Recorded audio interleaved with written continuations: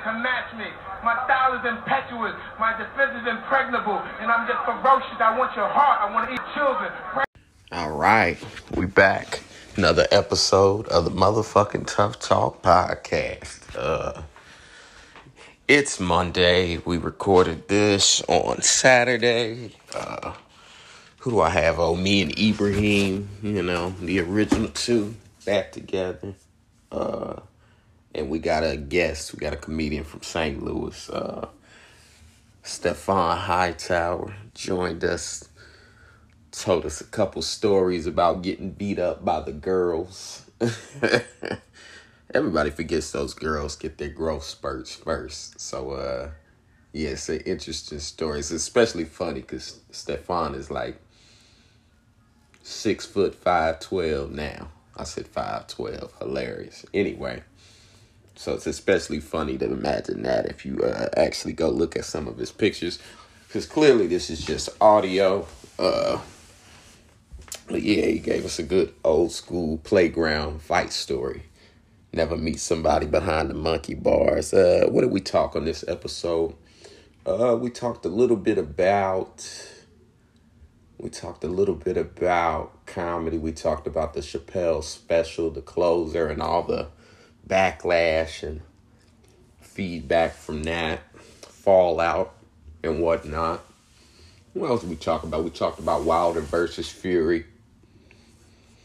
And just a little bit about comedy and just, transitioning from St. Louis to New York and the differences between, I guess, small market cities and doing comedy in a small market versus a bigger market like New York. I don't know. Like I said, we recorded this Saturday. It's Monday now, so just gonna sprinkle a little bit of sauce, a little intro to the episode, a little prelude, if you will. What happened between Saturday and now?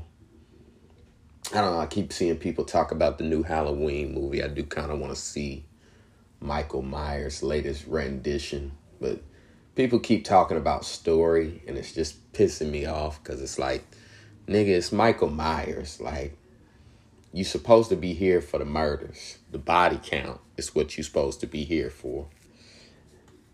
Body count. That's what we here for. And it's just like, the story ain't supposed to be nothing. I don't know, but part of it says social media just ruins everything. Speaking of girls and growth spurts, because we was talking about Stefan getting beat up by this girl.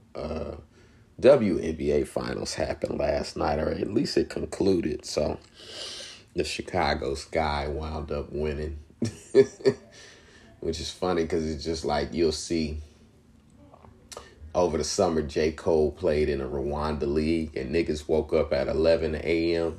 in the morning to watch J. Cole hoop in a Rwandan league, but they still won't watch the WNBA.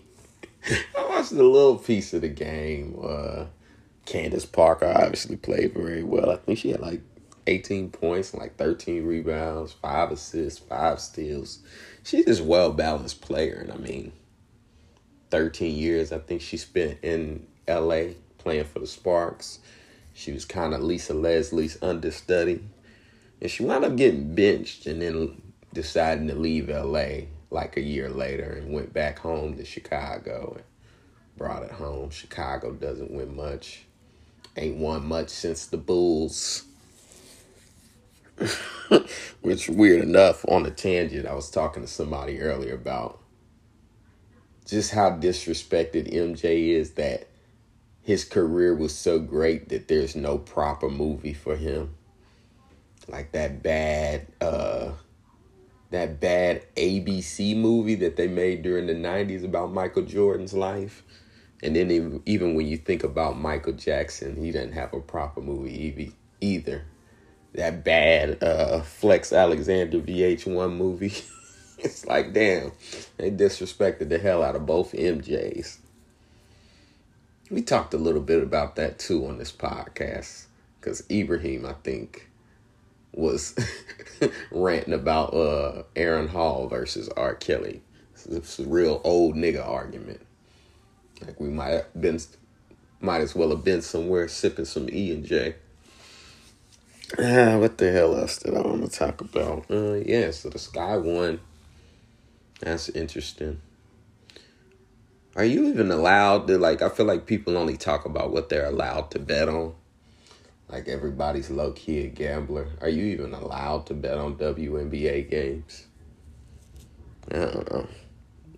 But yeah, they beat the Mercury, so both Phoenix teams lost in the NBA Finals and the WNBA Finals.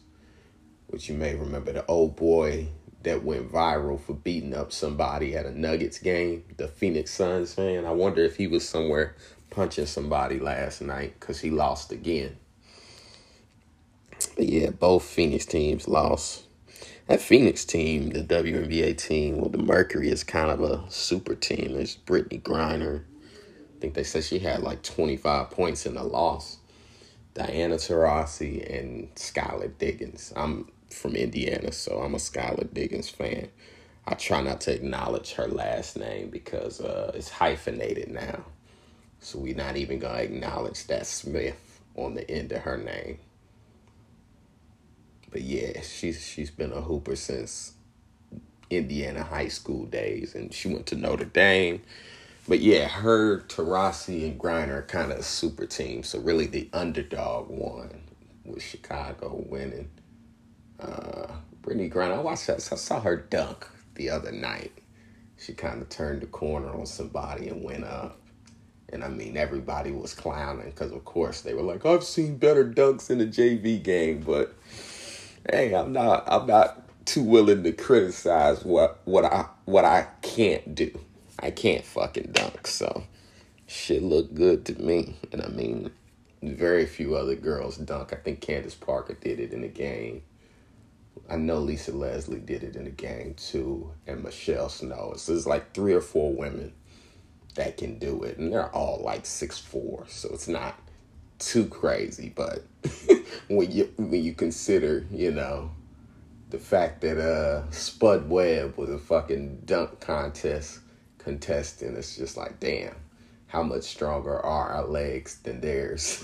That the 6'4" girls are just barely getting it. Which is one beef I got with Candace Parker. Is she was talking to Shaq over the summer because she does analysis for TNT. And Shaq suggested that they lower the rim, and she just gave him that look. that look that your girl gives you, and you know she's going to give you an argument when you get home. But yeah, what the hell else happened over the weekend? Oh, the Versus happened. I peeped a little bit of the Versus. It was an old school battle.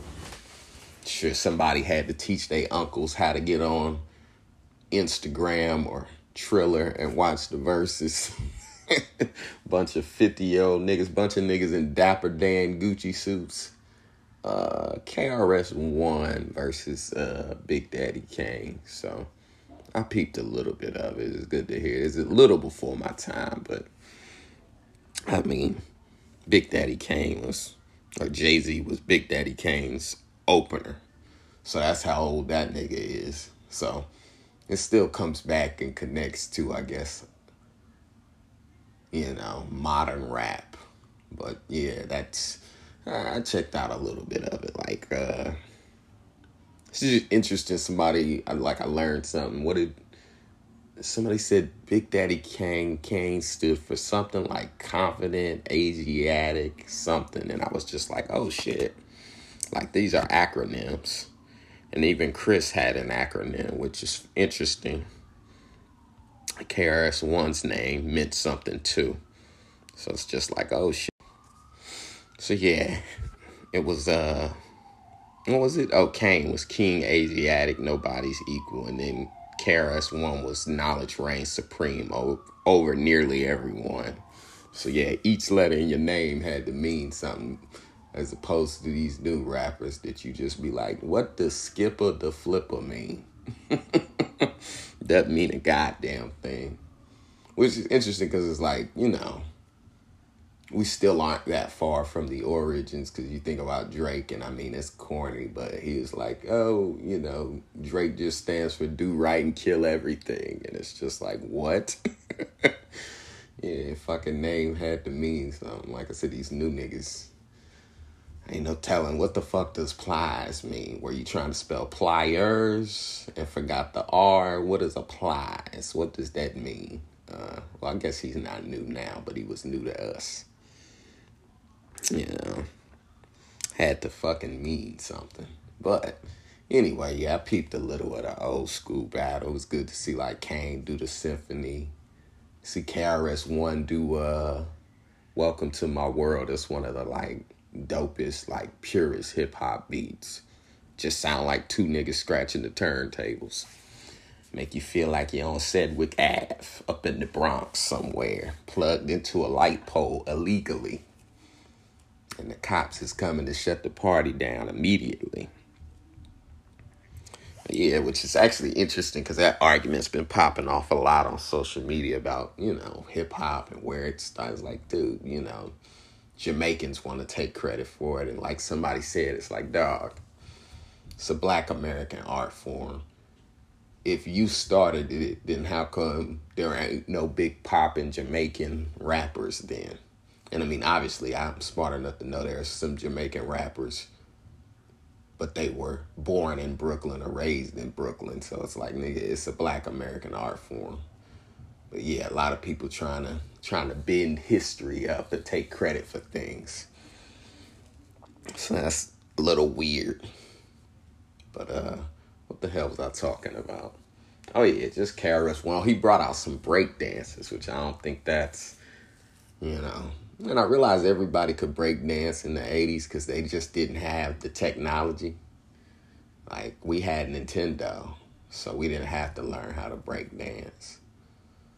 Like, you're not going to learn how to do the robot when you actually have robots that you can make move on a screen. So, but yeah, KRS brought out the break dances, which is like a forgotten element of hip-hop and all that shit, you know. MC me, smooth the crowd, master of ceremony. He was doing all that shit. So good night for real hip hop. Still some battles that I want to see. LL hasn't done one yet. That'll be fun. LL, Ice Cube. There's a lot of people that haven't done one. Missy, Busta. That's the matchup everybody wants to see. Missy versus Busta. That would be fun. So. What the hell else happened over the weekend? WNBA Finals. The NBA season jumps off Tuesday. I'll go ahead and give you my prediction. I think the Lakers are going to win. I'd say it's going to come down to the Lakers and Golden State. I think they got something to prove in the West. And then in the East, obviously, Milwaukee is the front runner. Then I kind of like Miami. Miami added Kyle Lowry. They added Oladipo when he gets off IR because he's hurt. And there was one other person they added. Miami got some depth. I like Miami. And I mean, obviously the Nets, but we still don't know if fucking Kyrie's going to play or not. And I mean, as a basketball fan, I just want to see him play. As a man, I respect his right to not be vaccinated or whatever. It's really dumb because he could play in any other state. Me and Ibrahim, we talk about that a little bit on this episode at length, so I'll leave that there. Which for Kyrie, you just wonder if anybody broke it down in his language. Like, listen, man, your white blood cells, they're kind of running a 2-3 zone. So what you're going to want to do is pull up right here in the middle and take that shot. That's what you're gonna want to do. You gotta show how the vaccine works to this nigga in a playbook, like it's a pick and roll. That's how you gotta show him. Anyways, the fuck am I talking about? I'm rambling. This weekend I woke up to Colin Powell pass. So R.I.P. to Colin Powell. He passed. Which is just, I was saying a few years back that growing up I was in gifted and talented classes. And white people be trying to compare you to, you're going to be like Colin Powell. So he was the smarty art nigga before Obama was. Obama kind of stole his thunder with that. Because everybody, 96, 97 was like, oh, Colin Powell should run. What if Colin Powell run? And white people be giving you those little reverse insults, and they say shit like, oh, he speaks so well. What the fuck does that mean? How you expect me to speak? Fucking, I'm part of the cabinet of the United States of America. I'm a damn politician. What did you expect? A little bit of them backhanded compliments, what we call them complisalts. He speaks so well. But yeah, R.I.P. to Colin Powell. He got vaccinated, and he was vaccinated, but he died from complications of COVID. So, of course, everybody on the internet is arguing now. Just like, yo, told you I ain't no point to be vaccinated. It's like, also, the nigga was 85, and he might have died from 85, okay? Like, complications of COVID. He's 85, vaccinated or unvaccinated. It might have been the same result, so who knows? But I don't know. Well, what do we do on the internet if not argue? What we talk about on this episode? We talked a little bit about the closer, but even John Gruden got fired, and I don't think we addressed that. John Gruden got fired for emails, and it was interesting because Dave Chappelle kind of said, hey, the LGBT has now trumped anything black, so we've kind of quit paying, we started paying less attention to racism and more attention to homophobia. And it was interesting because Gruden got caught talking about the coach's lips, which I ain't gonna hold you, the shit was kind of funny. A little racist, but hey, sometimes racism is funny, damn it. And what did he say? That he's got lips like the Michelin Man, and I can't think of the coach that he was referring to in an email. And, he said that, and that email was found, and a week later, John Gruden still had a job. People were just like, oh, well, it was a really old email, whatever. Then on Monday, they said, they found a gay slur, and he was talking bad about Michael Samms, which I think Michael Samms could actually play. I'll always champion that. He had like 3 sacks in a preseason game. And you can insert he gonna get his man. And you can insert those jokes here. Michael Samms was a gay NFL player. He announced he was gay before, unlike Carl Nassib, who this year came out the closet after being in the NFL for like 4 or 5 years, which actually John Gruden was his coach. But anyway, gay slur was found, and he immediately was fired or resigned. Like an hour after that was found in an email too. And I mean, for me, which proved Dave Chappelle's point of like, well, you guys essentially have made, racism and racist statements misdemeanor, and, anything anywhere near related to homophobia, felony, basically.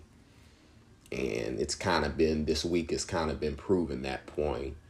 And me and Ibrahim even talk at length about, like, the Netflix employee that got fired was black and trans. So it's like, 10 people protested, but only the black and trans person got fired. So it's like really not. And there's white trans people, obviously, that work for the company, still have a job. So going back to John Gruden, that for me, it's, I don't know, it's a little bit of mixed feelings, because it's like, look, it's football. I've seen games where motherfuckers got paralyzed and carried off the field, and the 2 teams kept playing. So a little bit of words mean less than actions to me. That it's like, he's coached so many black players, and all the black players could say was, well, John was pretty fair with me. And it's like, well, it's an inappropriate workplace.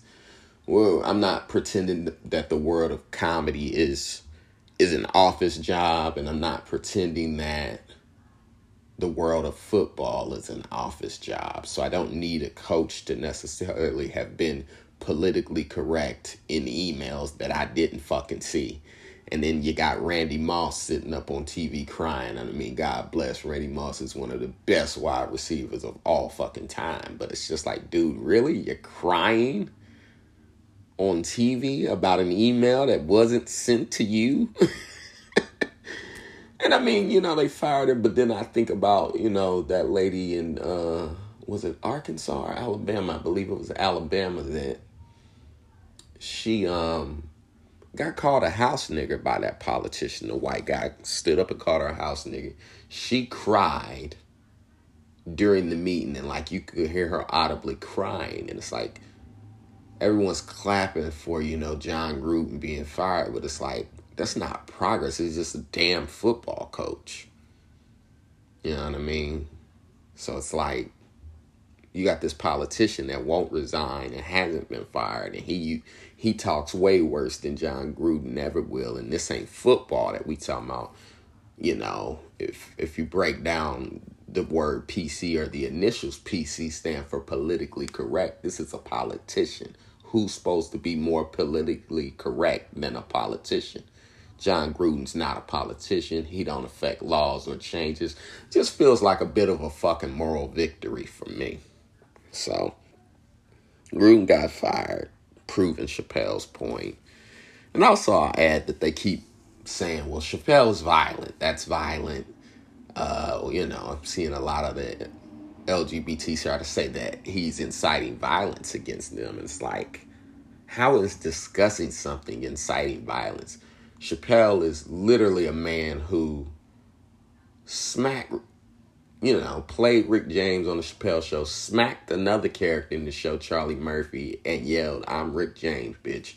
So literally smacked the man in the face, and no one went, well, he's inciting violence against black men.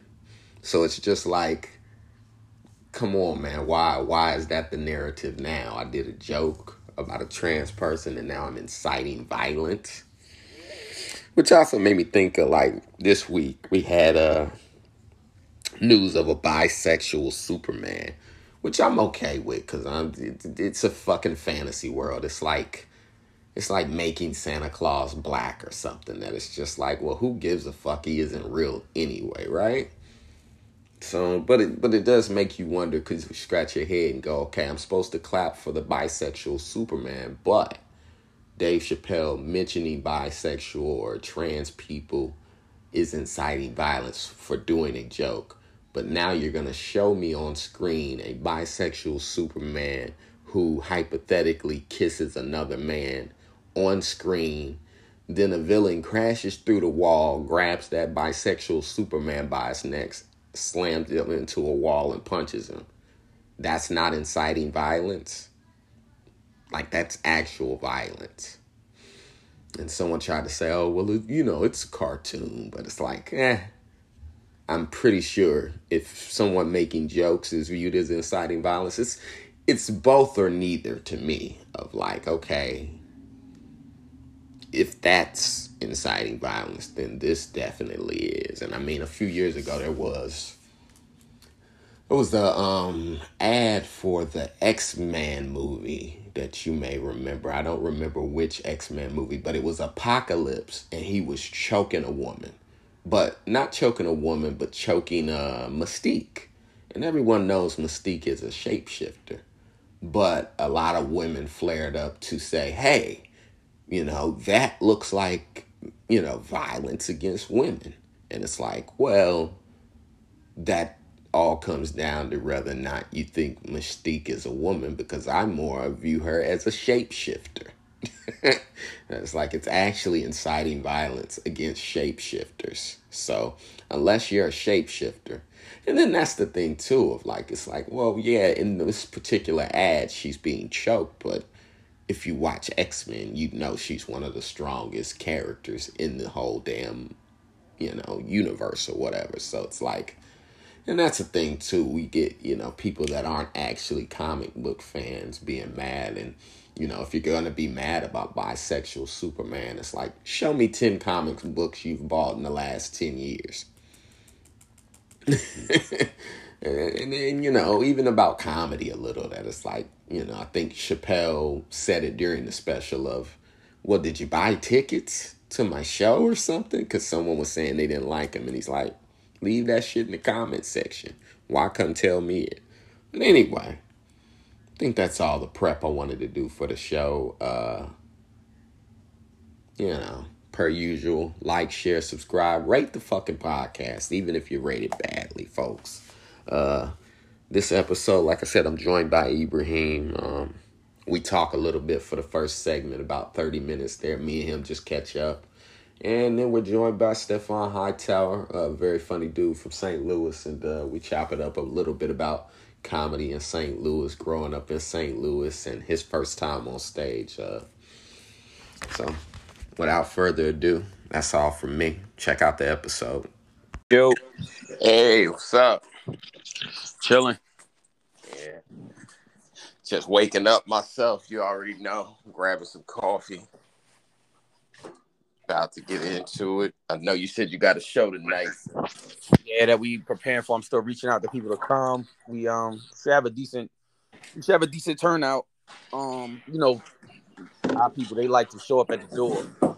You don't know if they come. That is interesting always. So yeah. 10 minutes before the damn show starts. It's like, Black people. Then they complain about service. It's like, oh, why we wait so long to get our food?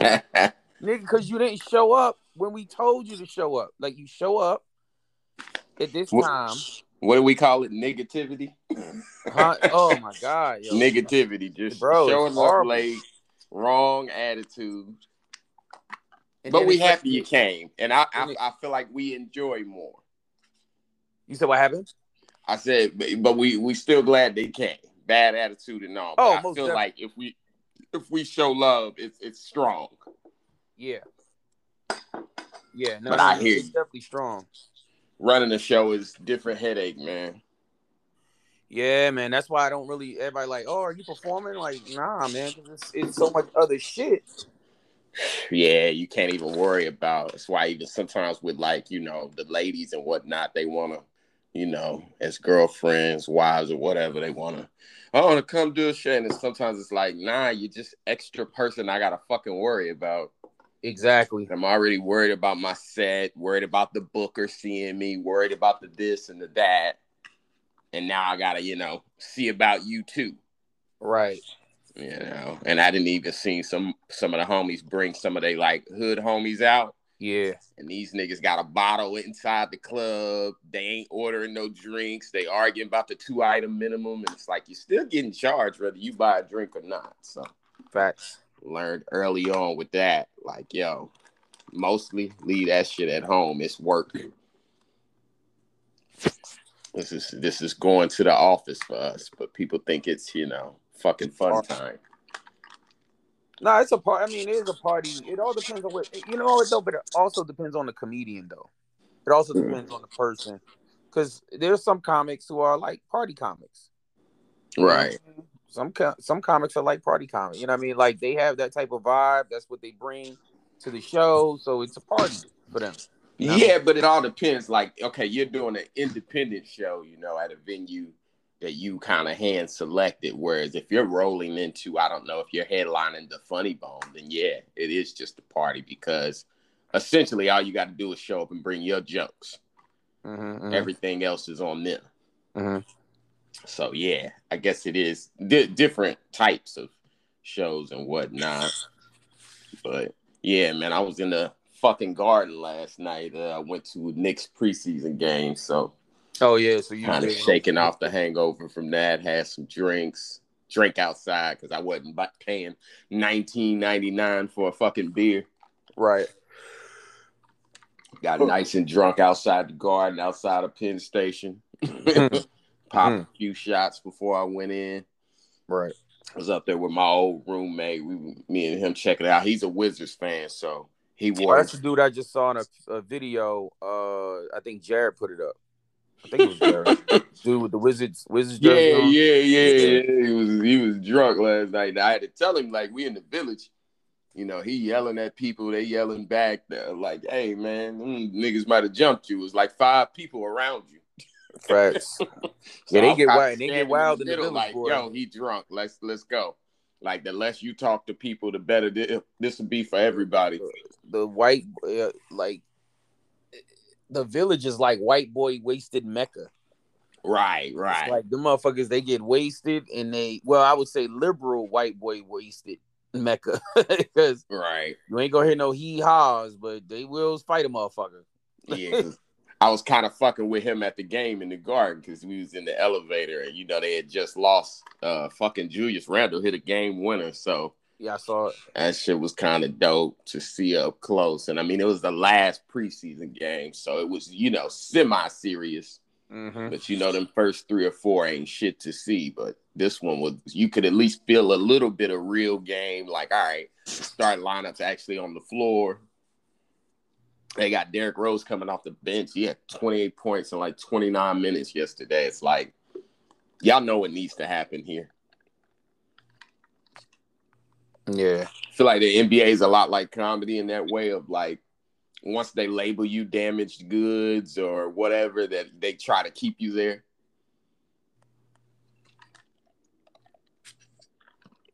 Can you hear me? Yeah. What would you say? I'm sorry. Nah, I was just saying the NBA is a little like comedy in a way. Like once they label you damaged goods or a road hack or whatever the fuck, they try to keep you there. And even when you get beyond it, even when the evidence suggests otherwise, I was just like, yo, 28 points in 29 minutes. I mean, that's efficient, if anything. And it's not like the Knicks have a good offense. So it's just like, what is the point even of sitting him down? And when he sits down, you notice it. Right. Fucking, I hope Julius Randle get a right hand, because that's what he got exposed like a motherfucker, boy. But you know what? Because even in last night watching the game, I was realizing Thibs just has never been an offensive coach. Derrick Rose has saved his life his whole NBA coaching career. Never, bro. Never. So it's just like, dude, bring in somebody. And that's one thing about like, strengths and weaknesses and learning to work as a group, to where if you're a good defensive coordinator, hire a good offensive. Mm-hmm. That's one thing, because I was Bulls. Be upstaged by anybody. So I was a Bulls fan, and that's one thing that used to frustrate me about Thibodeau. Is that very fact you just brought up? Yeah, it's weird. He uses Randall like he's Joakim Noah. Huh? He uses Randall like he's Noah. Yeah. Whereas it's like, dude, and I mean, I know people blame some of the dribbling and the crazy shit because Knicks Twitter will be like, yo, if this motherfucker don't stop holding down that triangle button, hit and spin, because he'll take like 4 dribbles. And I told my man last night, I said, a strict coach like a Bobby Knight type, right? If he had him in college, would have told him, hey, man, 3 dribbles and a shot. I don't want to see none of this you fucking being Kyrie Irving type shit. And I mean, it's cool if you're going north and south, obviously, but if you're going east and west, it's like, what the fuck are you doing, man? But yeah, he stuck a Gabe with us. The shot clock went down, and I mean, he can shoot, he can make some shots, and might not need a right hand. No, that nigga definitely need a right hand. But I hear they you. beat him. But they beat him in the playoffs. They shut his ass down. Well, that, like I said, that's a reflection of Thibs, and then even watching last night. That's a reflection of that nigga not having a right hand. You can't put it all on Thibs. That motherfucker. Nah, yeah. Okay, that's the defense was forcing him to do. They were forcing him his opposite way, and he never adjusted. So right, but I'm saying, if you at least have an offensive scheme, like somebody shared a clip of Kobe in the triangle, and it just made me reminisce about how like the post used to be the first option, and then everything else was kind of like a safety valve. Like if there was nothing else, kick out for 3. And now it's opposite, where you see motherfuckers, never throw it in the post, come right down, 5 passes, and then a shot a three, and nobody ever moves beyond the 3-point line. It's weird. This is one thing that a lot of people, because I just got I got in a debate with this guy about, it was a post on Facebook that listed the top tier basketball players, NBA players or whatever. And we were debating back and forth, whatever, and Kobe came up. People already like, before his death, people kind of like had this revisionist history of Kobe Bryant. It's like after his death, it got worse. Like, oh my God, yo. So they had Kobe in the second tier. Of course, Jordan was one all by himself. And then they had Kobe in second with like Magic Johnson. Who else was it? Hold on. You know what? I could pull it up. I think I saw this post, and I did think it was weird that they had Jordan in this tier all by himself. Yeah, they had when he had to beat Magic and beat Bird. They had Bird wasn't even in the second tier. They had him in They had him in the third tier. Tim Duncan wasn't in the second tier. He wasn't in the second tier. They had I was like, oh, this meme is bugging. Magic, Kobe, Shaq. Yeah, I saw that meme. They just try to start arguments. And I was like, so hold on. Well, that's pretty much it. So that's pretty much all. They just like starting arguments. Damn, I want to pull this shit up. And the thing people don't want to deal with right now is that actually Steph Curry and them now you have to adjust and they belong somewhere in there. My thing is tier 2. Yeah, tier 2 was Bill Russell, Kobe, Shaq, Magic, and Kareem. Tier 3 was Dirk, Tim, Dr. J, KD, who I think should be lower. I'm not putting Dirk by Tim Duncan. No, because he only got one, so he should be lower too. He shouldn't even be in third Duncan tier. Was cold. It wasn't sexy, but Tim was Larry. Cold. They got Larry Legend and Wilt. All right. First of all, to me, you could take Kobe out of tier 2 and replace him with Larry. You could replace him with LeBron. You could replace him with Wilt. Well, to me, or Tim Duncan. This is a silly argument. But he's not. He should not be in tier 2. Jordan being into even call it a tier is like, all right, you're trolling. You're gonna put one person on a pedestal. Yeah, it's the pyramid, the GOAT pyramid. Yeah, it was ridiculous. I saw it, and it's just like this. Dumb. You can't put one player on one tier. But my point of bringing it up is that what people forget about the Kobe Bryant, his career, you know what I mean, is he struggled in a system outside of the triangle, like you said. But that triangle was efficient. People passing, cutting. Yeah, it's efficient. And that's the hoops that I missed. So watching the Knicks last night, they would throw it to Randall, not in the post, and then he'd have sometimes a smaller dude on him.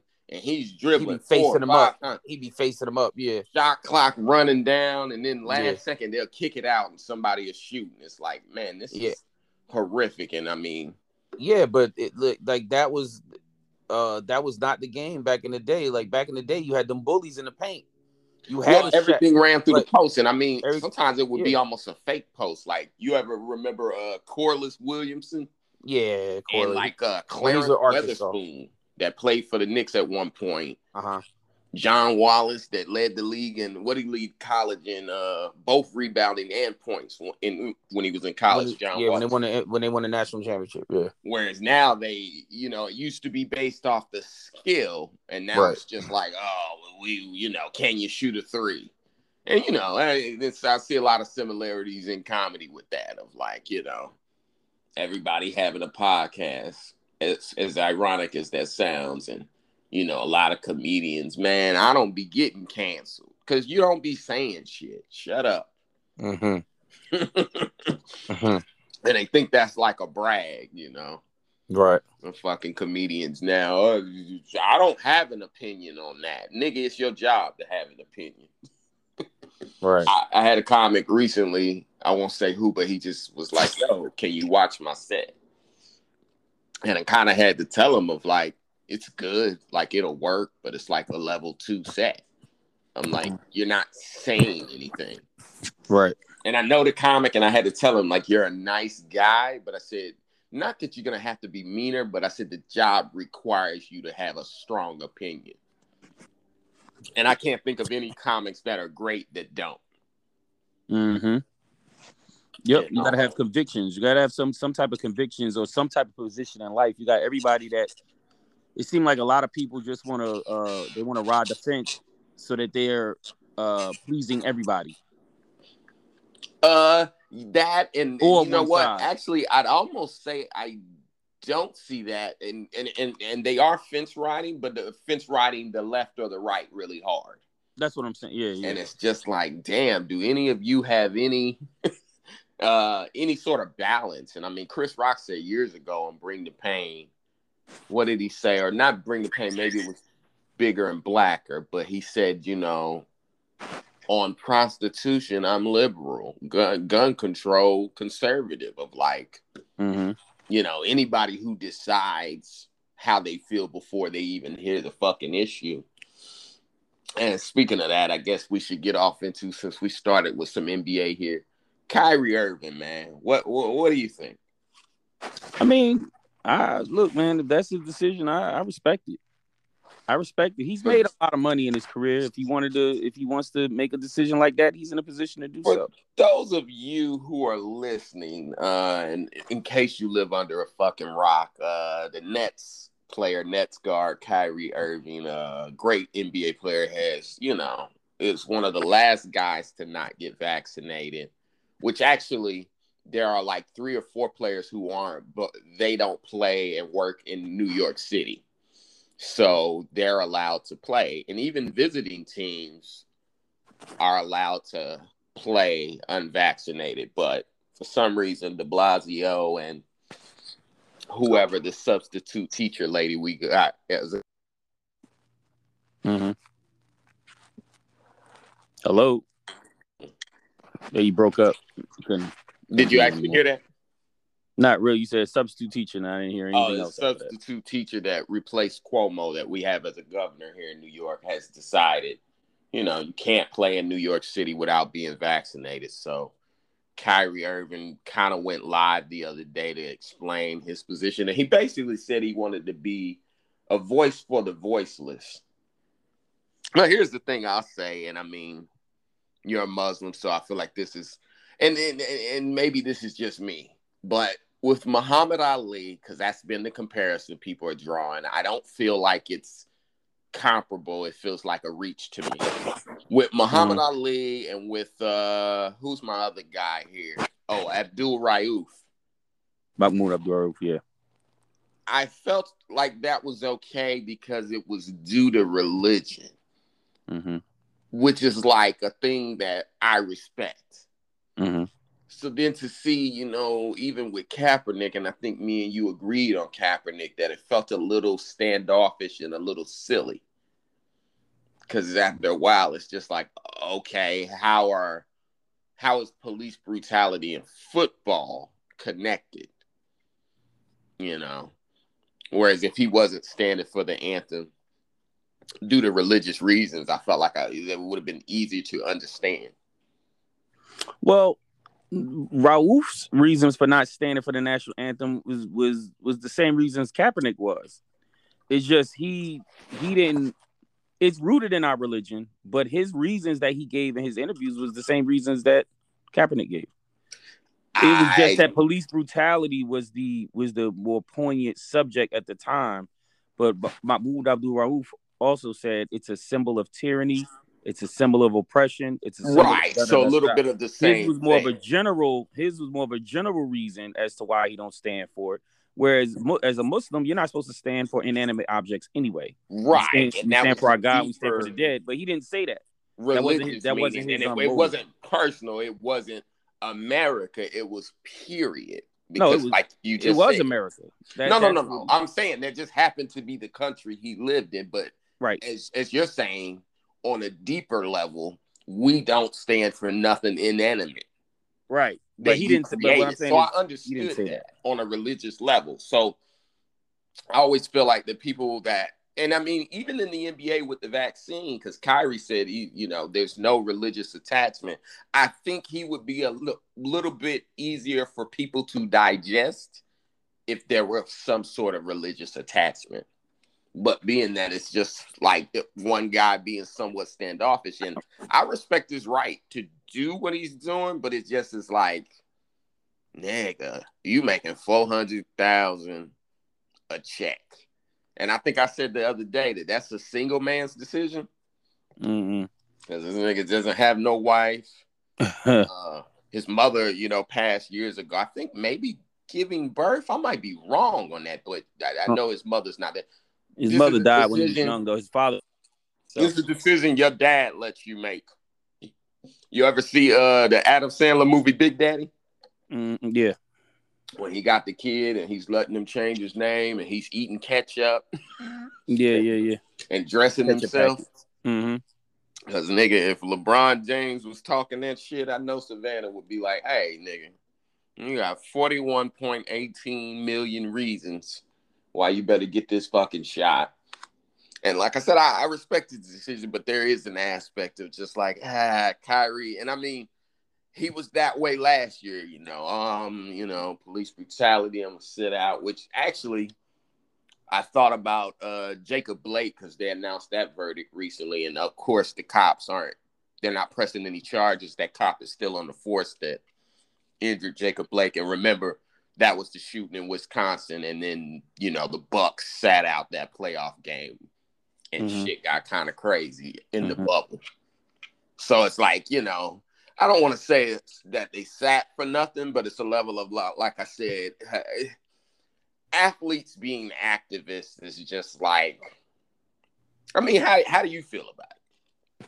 I think it's very commendable. I mean, you can't say that athletes being, the position or that people have that athletes shouldn't be activists. It's kind of asinine because, I mean, Muhammad Ali was an activist. Kareem Abdul-Jabbar was an activist. One or two people, but no, it's a lot more. It's a lot. Craig Hodges. Right, and I mean, hold on. Because, yes, I respect Craig Hodges not taking his trip to the White House at the time. He did take his trip to the White House. Did he? He did. He gave George Bush a letter talking about the issues saying that he needs to address the issues, I believe, in Black America, as well as specifically the neighborhoods of Chicago. But he wasn't in the NBA anymore after that, right? After that, he was pretty much blackballed. And you know what's crazy is I think even that he's completely unmentioned in Jordan's documentary. Oh yeah, he didn't play that though. He didn't play that season. No, I know, but I'm just saying, like, a lot of the shit that they'll bring up, you're like, what about Craig Hodges, the 3-point champ? Right. And everybody be like, oh, well, Steve Kerr and, Bushler gets mentioned. John Paxson. Paxson, yeah. That's BJ Armstrong. I don't even think they did show BJ Armstrong. What is Craig Hodges up to these days? That's actually interesting. And Kaepernick's got some sort of documentary coming out. So I was just having this conversation with somebody about Colin Kaepernick. And like I said, I commend him for what he did, to a degree. Mm-hmm. But me too, halfway. But I did feel like it became standoffish. I personally think that Colin was done playing football.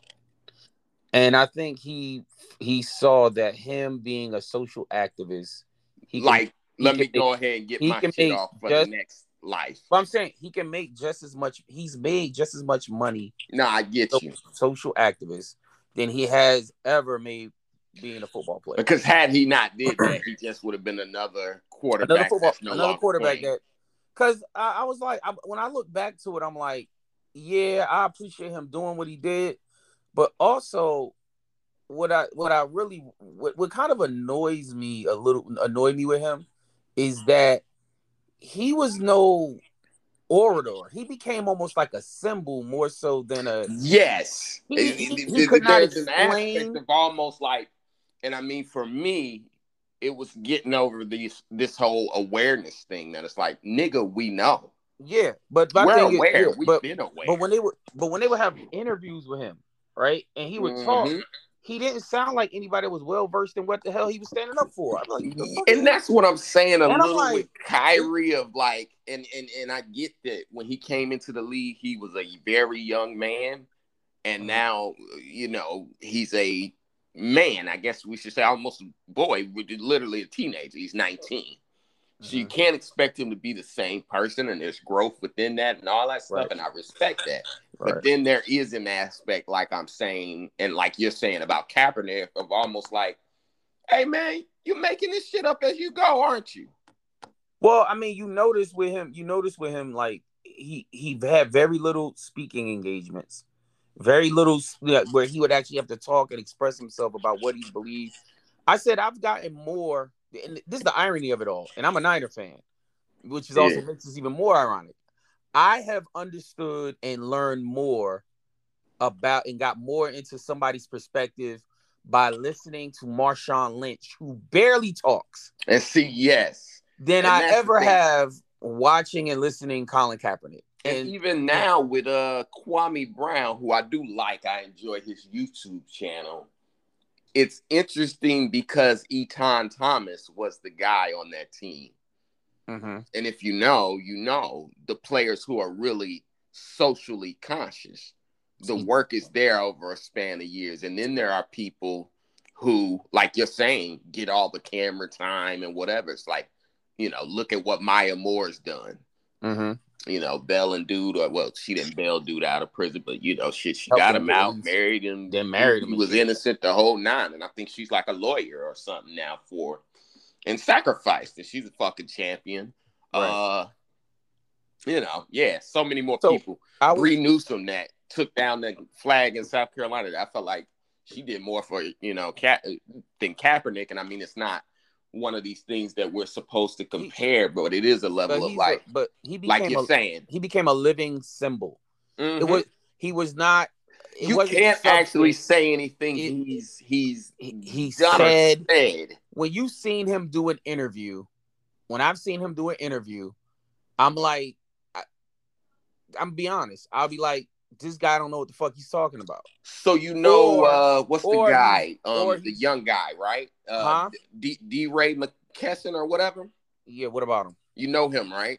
I've seen him. Blue vest guy? Yeah. So blue vest BLM guy, D-Ray or whatever. The funny thing is, and I mean, I'm sure you know this, but Darren Seals was the guy. The real on the front lines guy. I mean, I think there's a picture of that motherfucker with a Molotov cocktail in his hand. I'm like, for real out here putting in work when Ferguson happened. But D-Ray kind of became the spokesperson, and Darren kind of warned us then. And I mean, R.I.P. Darren has passed. That's the guy that got killed, right? Right. Okay. Which is all fishy because it all looks FBI-ish. It looks a lot like what they did to the Black Panthers. Anyway, Darren warned us before passing, BLM ain't shit. They're making a bunch of money. I don't know where that's going because it ain't going to me. And he kind of warned us about DeRay too. And, the last thing I can really remember DeRay doing on a public level was, remember he kind of spoke up about Planet of the Apes, and the apes are wearing blue vests. And Whoopi Goldberg had to come on The View and go, Negro, everything isn't about you. The fucking apes have always worn blue vests. What the fuck are you talking about? Because he was trying to say, that's racist. They're trying to say it to us because, in the movie it's an uprising. That it's just like, Negro, you can't be this self-absorbed. But last I saw him, this fool had, Black Lives Matter on some fucking Doritos, and it was like a flavor. And it was just like, nigga, this is extra corny. What the fuck is even going on here? And I think he did like a Sprite ad or something. These are the niggas who my boy Kirby, shout out to Kirby Darius, hilarious comic, my man. He said these are the people who found out they were black through Twitter. Yeah, a lot of them are, and I mean, that's even a thing on Twitter where every now and then someone will say something like, "You people actually listen to 3 6 Mafia," and it's just like New Black. Here they come. Yeah, it's like people listen to 3 6 Mafia. Stupid. Yeah, but we like remember you and I were talking about that, like when I was saying how I don't really get down with the term black girl magic, and I was just like, all that stuff is corny. It's corny. It's like, yo, it's Black like boy joy. It's like you just found out that we are awesome. Like you waited on the media to tell you could smile in a picture. Exactly. It's like, just so bro, stupid. it's not Like that deep. So yeah, at times, dumb niggas, we're changing the narrative, putting on suits. Like, shut up. Like the niggas was wearing suits in Selma and getting their ass beat, and getting their ass whooped and bit by dogs. Like, the fuck you? They iced MLK in a suit. They iced Malcolm. He was wearing a right? suit. It's like, come on, dog. But yeah, man, it's interesting because the term, I guess, is controlled opposition. Mm-hmm. And even when you see like a Benjamin Crump was involved in, you know, a lot of this stuff. My wife said, and I've been thinking this, but I never said it. But her and I was watching the news, and Benjamin Crump was up there. I forgot which one of these things. One of the cops. Oh, the last cop that went to jail for killing. What's my man name? The white boy that went to jail. The one that went to jail for killing. Got you, Chauvin. Derek Chauvin. Right. So Benjamin Crump was up there, and my wife was like, I don't know how he's a lawyer. He can barely talk. And I was like, that's probably why he didn't fucking win that case with Trayvon Martin. The motherfucker can't talk. Yeah, I was like, I was sitting there watching these guys do an interview, and I'm like, are you fucking serious? You are the attorney? You? And you know what? That might even be a little bit of like, he really knows the law, but doesn't know how to my thing is that information. Yeah, my thing is, my nigga, be a paralegal. The difference, but listen, look, my you generation are right when you look up his win and loss record. Hold up, our generation had motherfucking Johnny Cochran. Mm-hmm. Their generation got Benjamin Crump. It's different. Yeah. It's a major difference. Johnny was a showman. He's more akin to an Al Sharpton type of like, you know, just showing up with an ambulance chaser. Nah, fuck that. Al Sharpton can't hold a candle to fucking Johnny Cochran. Well, Johnny Cochran. I'm saying Crump is more like. Oh, Crump is more like it's yeah. To where Al Sharpton is like, what's your win-loss record, motherfucker? You ain't even 500. Al Sharpton is a reverend, ain't got no church. Benjamin Crump is a lawyer and can't win no cases. Like, what the fuck is we doing? I think he finally got a win with Chauvin there, but he had lost he wasn't many before that. He wasn't the counsel for that case. I don't think. I'm pretty sure he was involved. Bro, he's not a prosecutor. No. I mean, like, whatever the fuck he does, a lot of times he just gets settlements. Yeah. So it's like, he's just here for the money. He's an ambulance chaser. That's what I mean in controlled opposition. Yeah, but he didn't win. He didn't win no case. He didn't put no work on that case.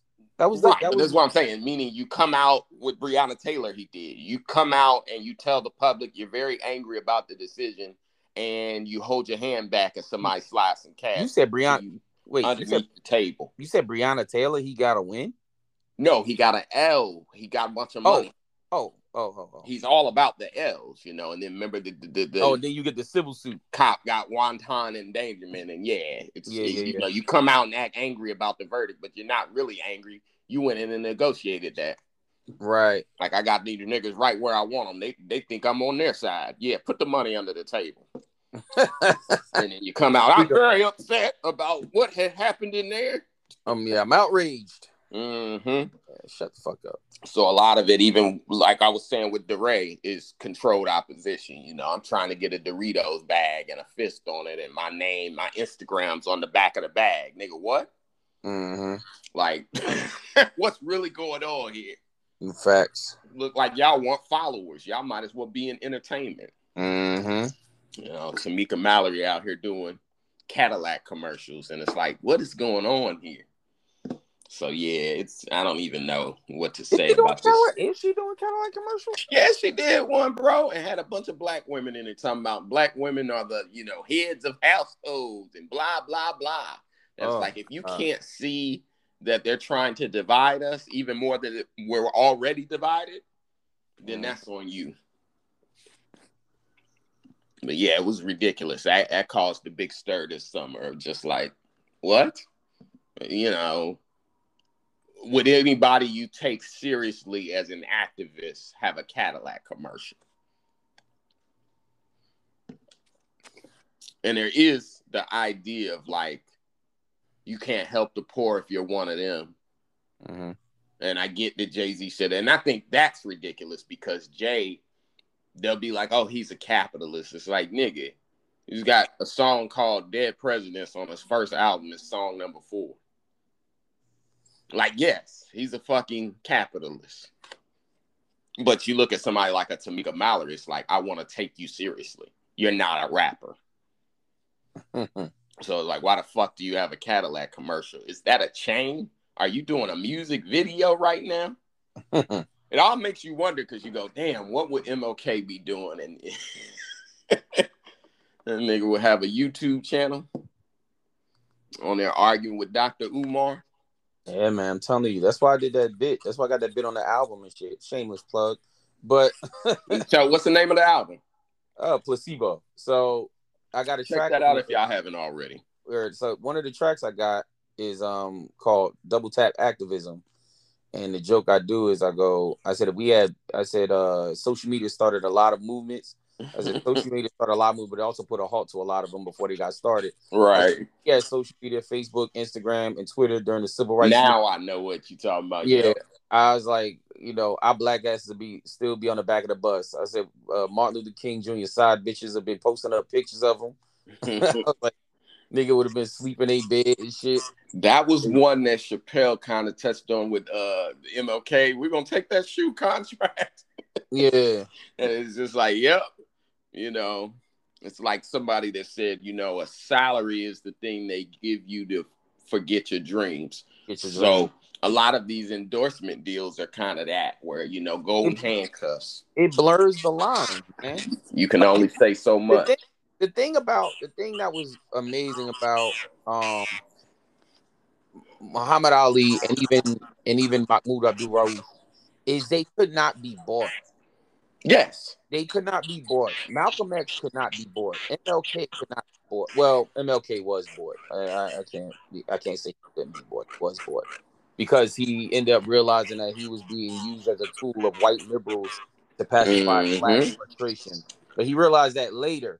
So he was bought because the white liberals were funding the civil rights movement. Yeah, they killed him and then gave him a holiday. Then they killed him and gave him a holiday, yeah. But I mean, during his movement, they were funding this whole I have a dream and nonviolent shit. And then he realized something that Malcolm had realized way before him. Is that he said, I'm leading my people into a burning house. Remember that? So he was bought, but he didn't know it. He didn't realize it. Malcolm was trying to tell him. He was trying to tell everybody that you got to watch out for the white liberal, and he didn't. So he was bought to a degree, but not to this extent.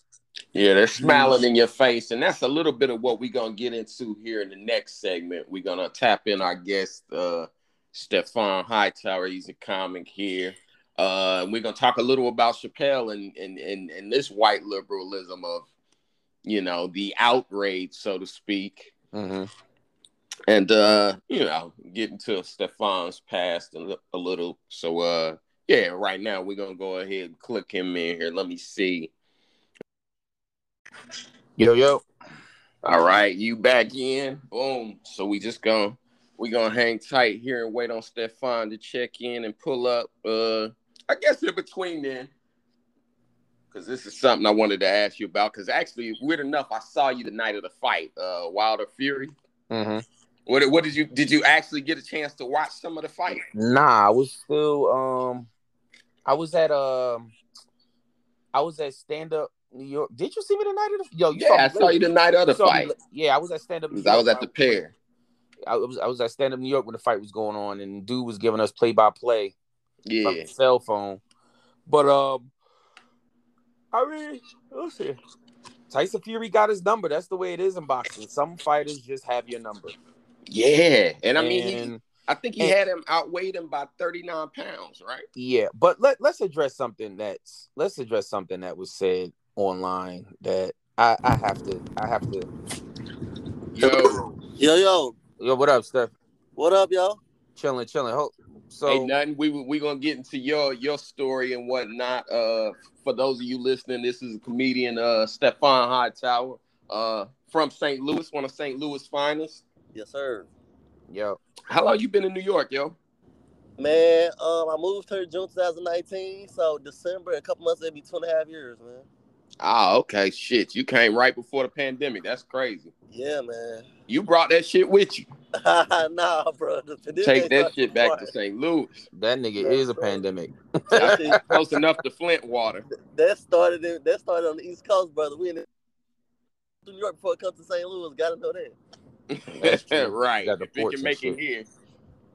But now we was just chopping it up a little about the fight, Wilder versus Fury. Did you get to see any of it? Man, I ain't even see it yet. I had shows, bro, and I told myself I was gonna look it up on YouTube and watch it. I seen the highlights, but I mean, I feel like I had told my boy Reggie, I'm like, yo, if he don't win, he just can't fuck.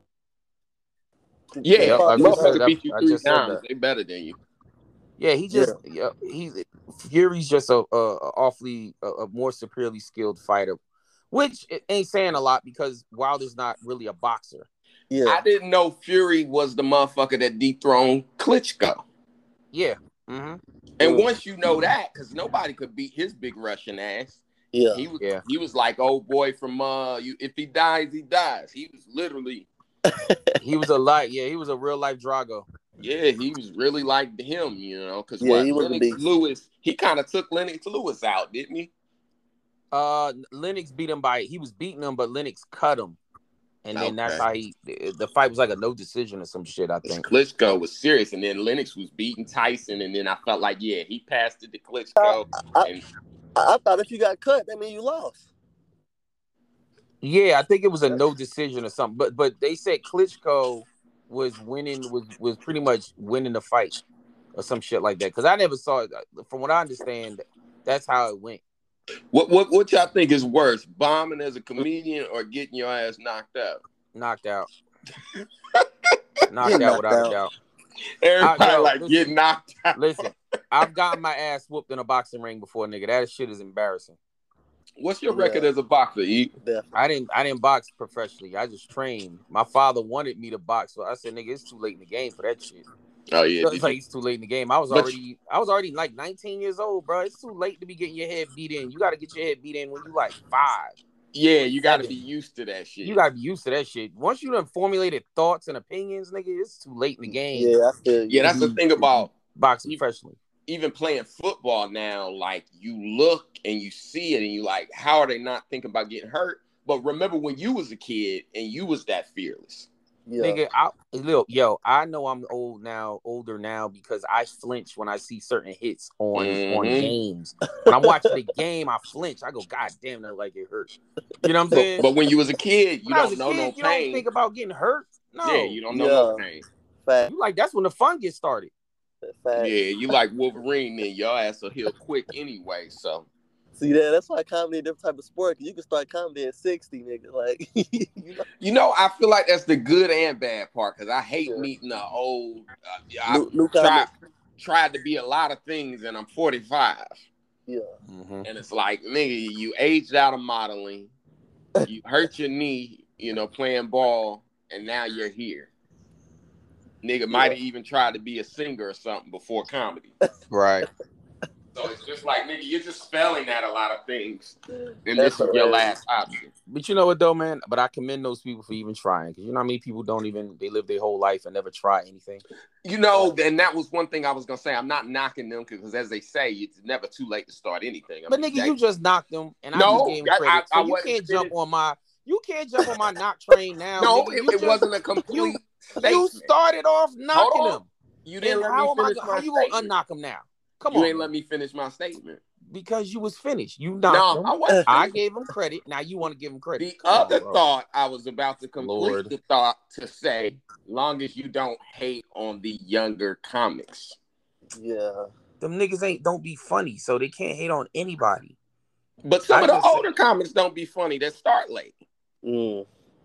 Huh? So it's some exceptions to the rule. It's some exceptions. Like Earthquake started later on. Like some exceptions. Dangerfield started, I think, at 50. They say. Yeah, but no. He had been doing it, and then he stopped, and then he came back, and he popped at 50. But he was doing it already. He was doing. He was in show business. He was in show business for years, but then he got like caught up into some scam. He was into some like scam or whatever. Then he got out of that. I think he even did prison time. Then he got out of that. One is, huh? A personal one is Alonzo Bolden, for me, I always complain, and he'll be like, I was 30 when I started because I feel old, and I'm only 35, and it's like, Yeah, he's funny. Alonzo Bolden started at 31, Last Comic Standing, like 6 or 7 years later, and has been a headliner ever since. So Wow. I can't even complain around him, and I think we all in comedy need that person that we can't complain around. Yeah. Because complaining, I feel like it's just so goddamn common. You need to vent sometimes. Bombing might be a little more embarrassing because I feel like getting your ass knocked out is nothing you can control. Yeah, you can, nigga. You put your chin down. What the fuck you mean? There's nothing you put your chin down. Do road work. You get fucking, you know what I mean? You can control it. You just bombing. You really can't control. You either way. They both are bad, getting your ass knocked out. Listen, whether you bomb or get knocked out, it's still 100 people watching. You know what I'm saying? Nah, bombing, you can be 4 people watching. The show bomb and you bomb. That's the thing about Wilder. They said his wife been at all 3 that you like, boy, that woman must be patient. Yep, nigga, he's worth millions of dollars. Yeah. She'll be all right. Yeah, she'll be all right. Shit. Yeah, he still got some money. I knew he lost bad, though, when I seen black people putting up memes about how hard he works. Oh, yeah. He dropped him twice, though. What I seen. Yeah, I know. And I mean, he lasted to round 11, and the motherfucker got 39 pounds on him. But he still...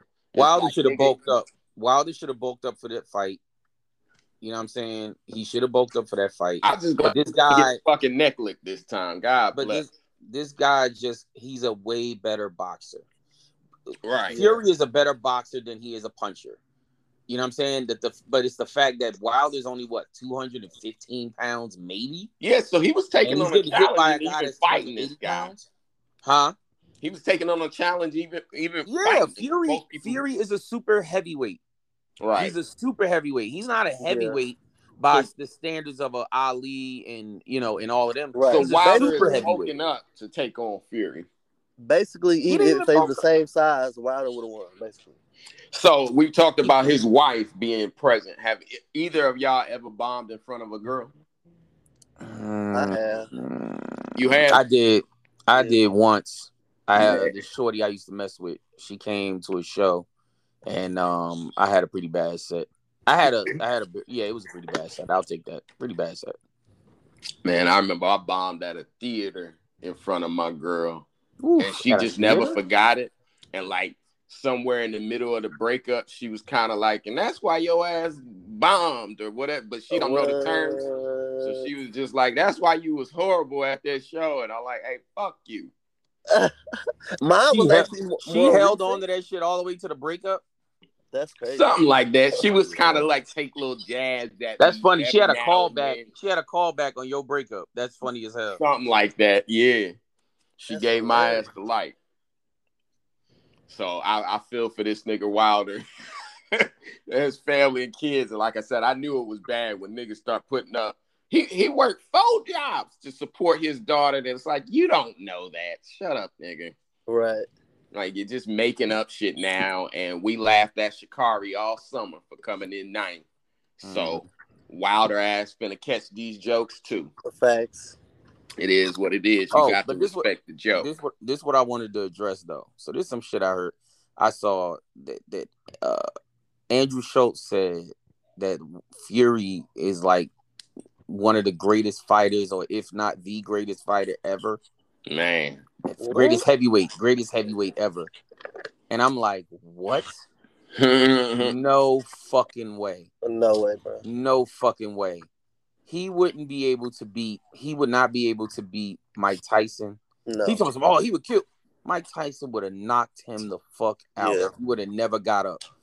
But now, is this a conversation of one of those conversations of the really good versus the great and trying to place them within another era? Because I think anytime you get to jump in eras, that does mean somebody's great.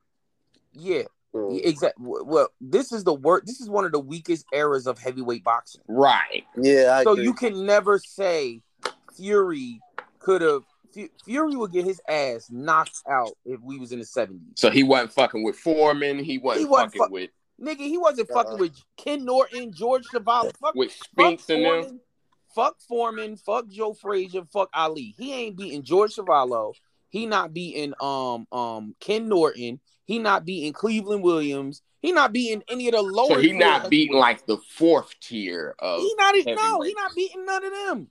And them motherfuckers would.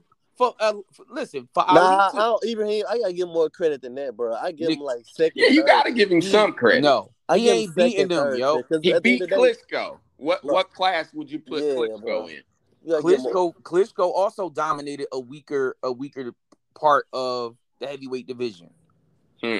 Come on, man. When Klitschko came, a lot of the guys was on their way out. Lennox Lewis was on his way out. There was no Riddick Bowe. Evander Holyfield was already punch drunk.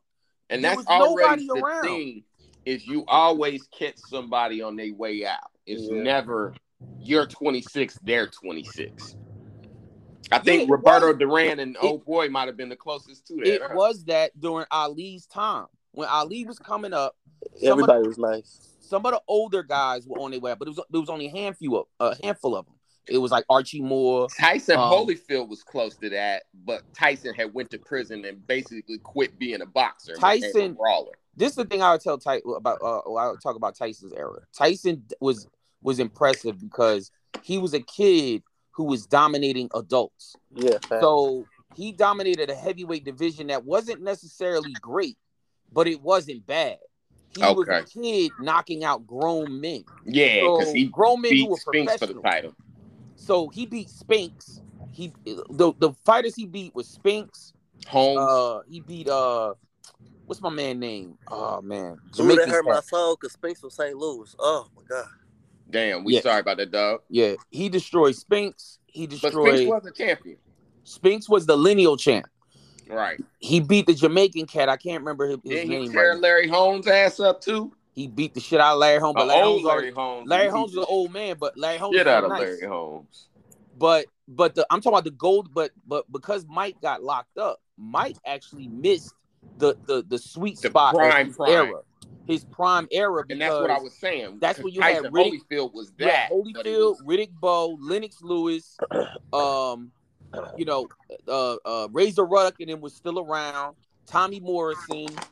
He missed a lot of great heavyweights that came up behind him. Right. That he could have fought and dominated probably. So his era where everybody would have been in the same age bracket, he missed because of those years in prison. Right. You know what I'm saying? That sweet spot. So it was angry, no Customato, no training Tyson that took on Holyfield. But that right. Or not even Customato, Kevin Rooney. If he would have just had Kevin Rooney in his corner. And that's the thing people keep saying about old boy Wilder is, that Mayweather's team or people offered to kind of train him up against Fury, and he refused. He was stupid. He should have did that because he would have learned how to box. Seemed like he kind of stubborn, almost in the way of what's my boy that I was thinking of? Kyrie is a little stubborn there, but it was somebody else I was thinking of that like you refuse to take the help that's available. Oh, and even they said Fury tried to shake his hand after and told him like congrats. Yeah, I saw the video. Fight. And then that motherfucker refused to shake his hand. Yeah, that's. Yeah, so that's like, come on, bro. Like, dog, you gotta at least be honorable in defeat. You gotta be just as honorable in defeat as you are in your victory. Yeah, you can't. Yeah, you can't. I think he just. The thing is, it's hard for people to be gracious now because everything is out in the spotlight.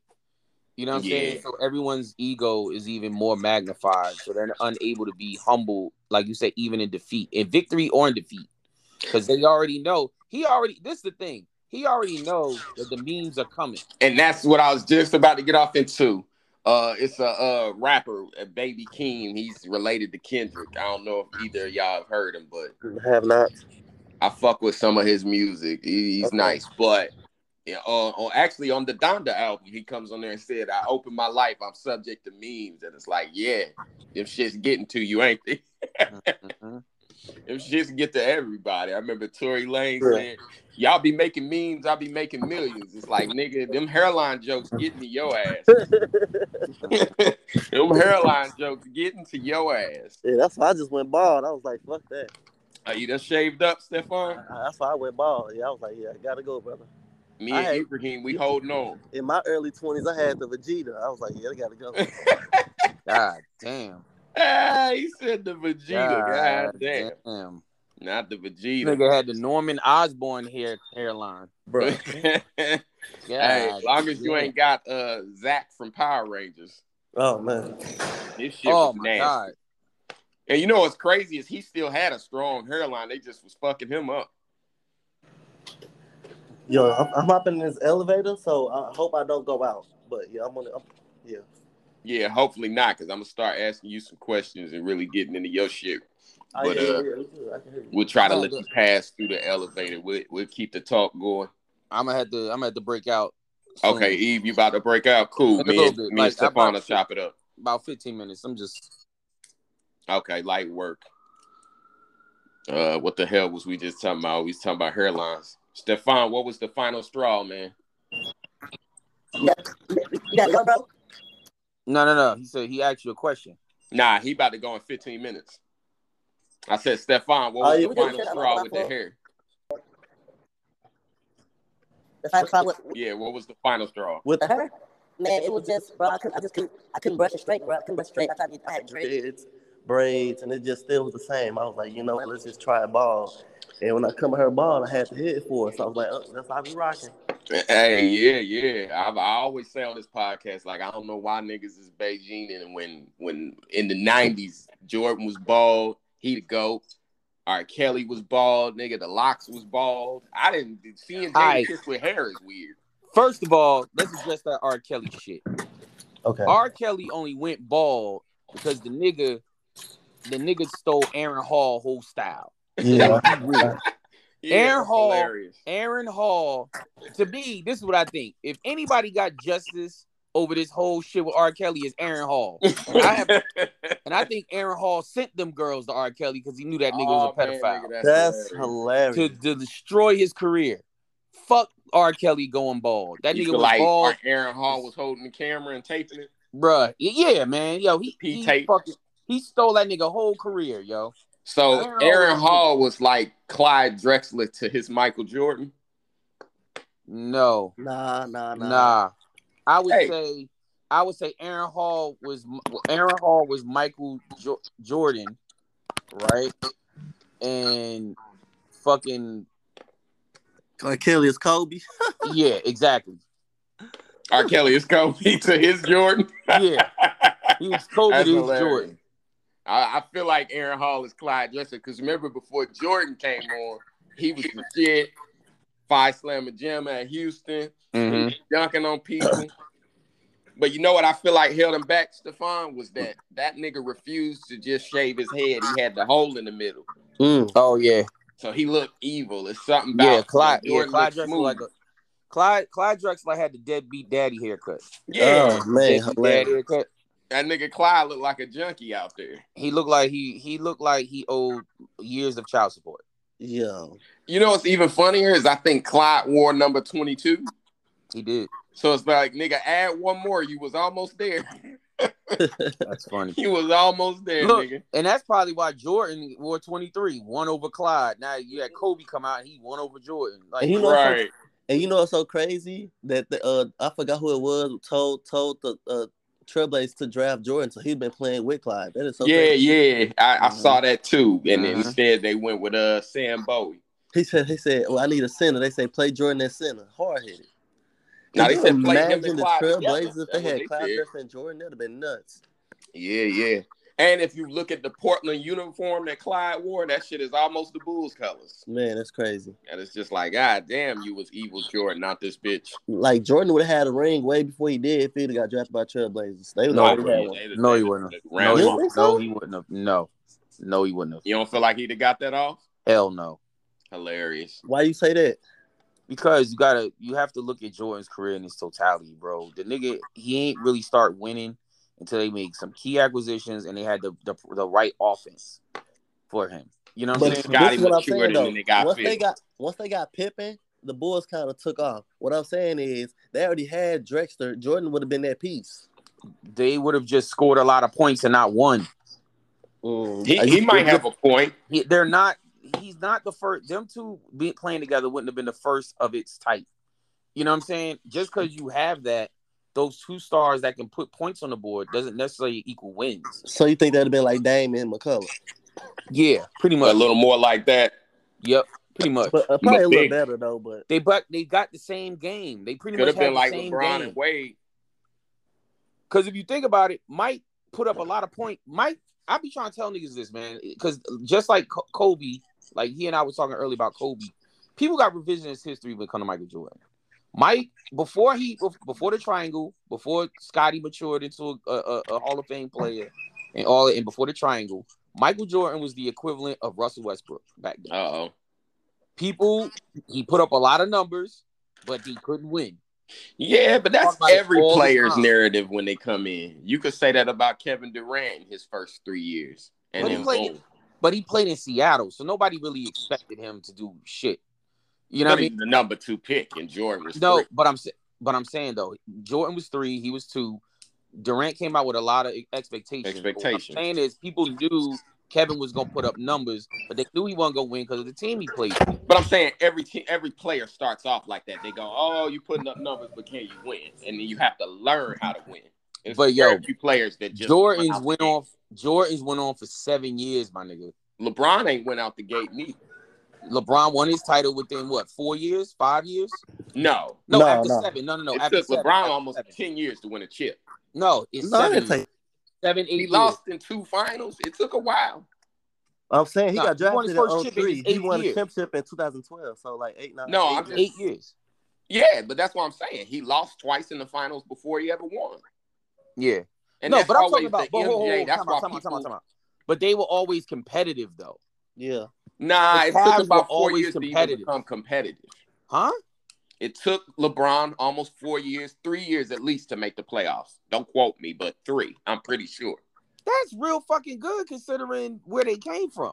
But I'm just saying, everyone has a learning curve. No one comes right in, dominates. Well, anyway, but what I'm saying is with people that talk about Michael Jordan, they act like those years never happened. So Clyde they act like those years never happened. I said, yo, if you look at his career early on, he was Russell Westbrook. That's what he was. So Clyde was Aaron Hall to MJ's R. Kelly. Yes. Yeah. And you said Aaron Hall is the real winner here. Aaron Hall, he's the one that got real justice. Yes. Because he stole his style. He stole his style, ran with it. Or the look, anyway. No, he stole it the way he sing, too. If you listen to Aaron Hall, I Miss You. Man, I've heard people say this for years, bro. Huh? I've heard people say this for years. Bruh, my mother was a diehard Guy fan. Yeah. Diehard. I'm talking about she loved Guy. She loved Aaron Hall. So when fucking, and remember around that time, R. Kelly was in a group called Public Announcement. Mm-hmm. Yes, and that's what I was about to say. Yeah, the flat top. He was in a group.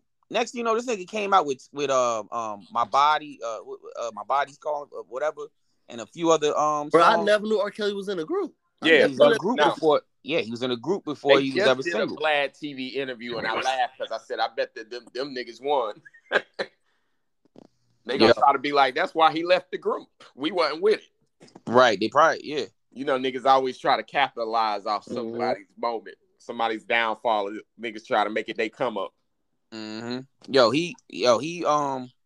But he was in a group and fucking, you know. Yeah. Well, this is what I wanted to get into, and I guess I asked both of y'all before y'all leave. Goddamn. Who old ass phone ringing? Nah, somebody buzzing in my apartment. I was about to say, boy, I know that still got a cord on that phone. Damn, I ain't heard no ringing like that in a minute. That's a Kyocera. They ain't no regular cell phone. Shit, sound like one of them New Jack City cell phones. Yeah. CMB, we all we got. Yeah. But nah, man. I wanted to ask both of y'all before y'all get up out of here. Stefan, we gonna start backwards here. I'm gonna ask this before Ibrahim leave. All right. The Chappelle special. What did y'all think? I'm letting you in. I enjoyed it. Okay. Fuck with it. Man, I enjoyed it, man. I don't think he really said something too off base because all the stuff, even if he said some trans stuff, but it was mostly like his experiences. He didn't really say nothing off base. I just think and most people who I feel like want to cancel him ain't really watched the special. Yeah, they're not Chappelle fans anyway. And even for me, Yeah. Chappelle Show came out when I was in high school. And I do remember the first season, it was kind of underground. Yeah. And just me and a few people was watching. And then once Rick James bitch hit, everybody now, white people, different people, everybody is like, yeah. Once the DVDs came out, yeah. So I don't feel like they were real Chappelle fans anyway. Hello? And like I've been saying, it's like, yo, when he was making fun of crackheads and mocking black rappers, nobody cared. Mm-hmm. It was all fun and games. But now that he's mocking the quote unquote establishment, everybody's upset. Yeah. Yes. I don't need it. I can't. This nigga having a full conversation. Nah, that's I got roommates and everybody, so yeah. Okay, yeah, it's all good. Well, shit, ask them what they thought. Did you like the Chappelle special? Nigga actually did it. See, she liked it. See, I think for and black I'm not people, even a Dave Chappelle fan. Okay, word. See, for black people, we not, he didn't say nothing outside of what we say in the barbershop. So yeah. Mm-hmm. But all the people trying to cancel him, I think they proving his point, Yes. Yep, that's they're exactly proving his point. And even this morning, I read something about how a Netflix employee, one is there was some trans employees that they walked in on a meeting that they weren't invited to and got suspended. Yeah. And then this morning, I read something about another employee that got fired. And this was a black trans person that you go, where was all this smoke from Monique when she said what she said? But they saying that she got fired because she leaked how much he got paid. Mm-hmm. You can't do that. But that's what I'm saying. But still, where was all that smoke from Monique? Mm-hmm. If employees, I feel like that's the commonality there of like, well, you worked there when Monique said she wasn't getting paid right. And you ain't had shit to say. So it's just the level of like, you're proving Chappelle's point. Yeah. They don't even see it. You don't operate to help a black person. You operate to take them down.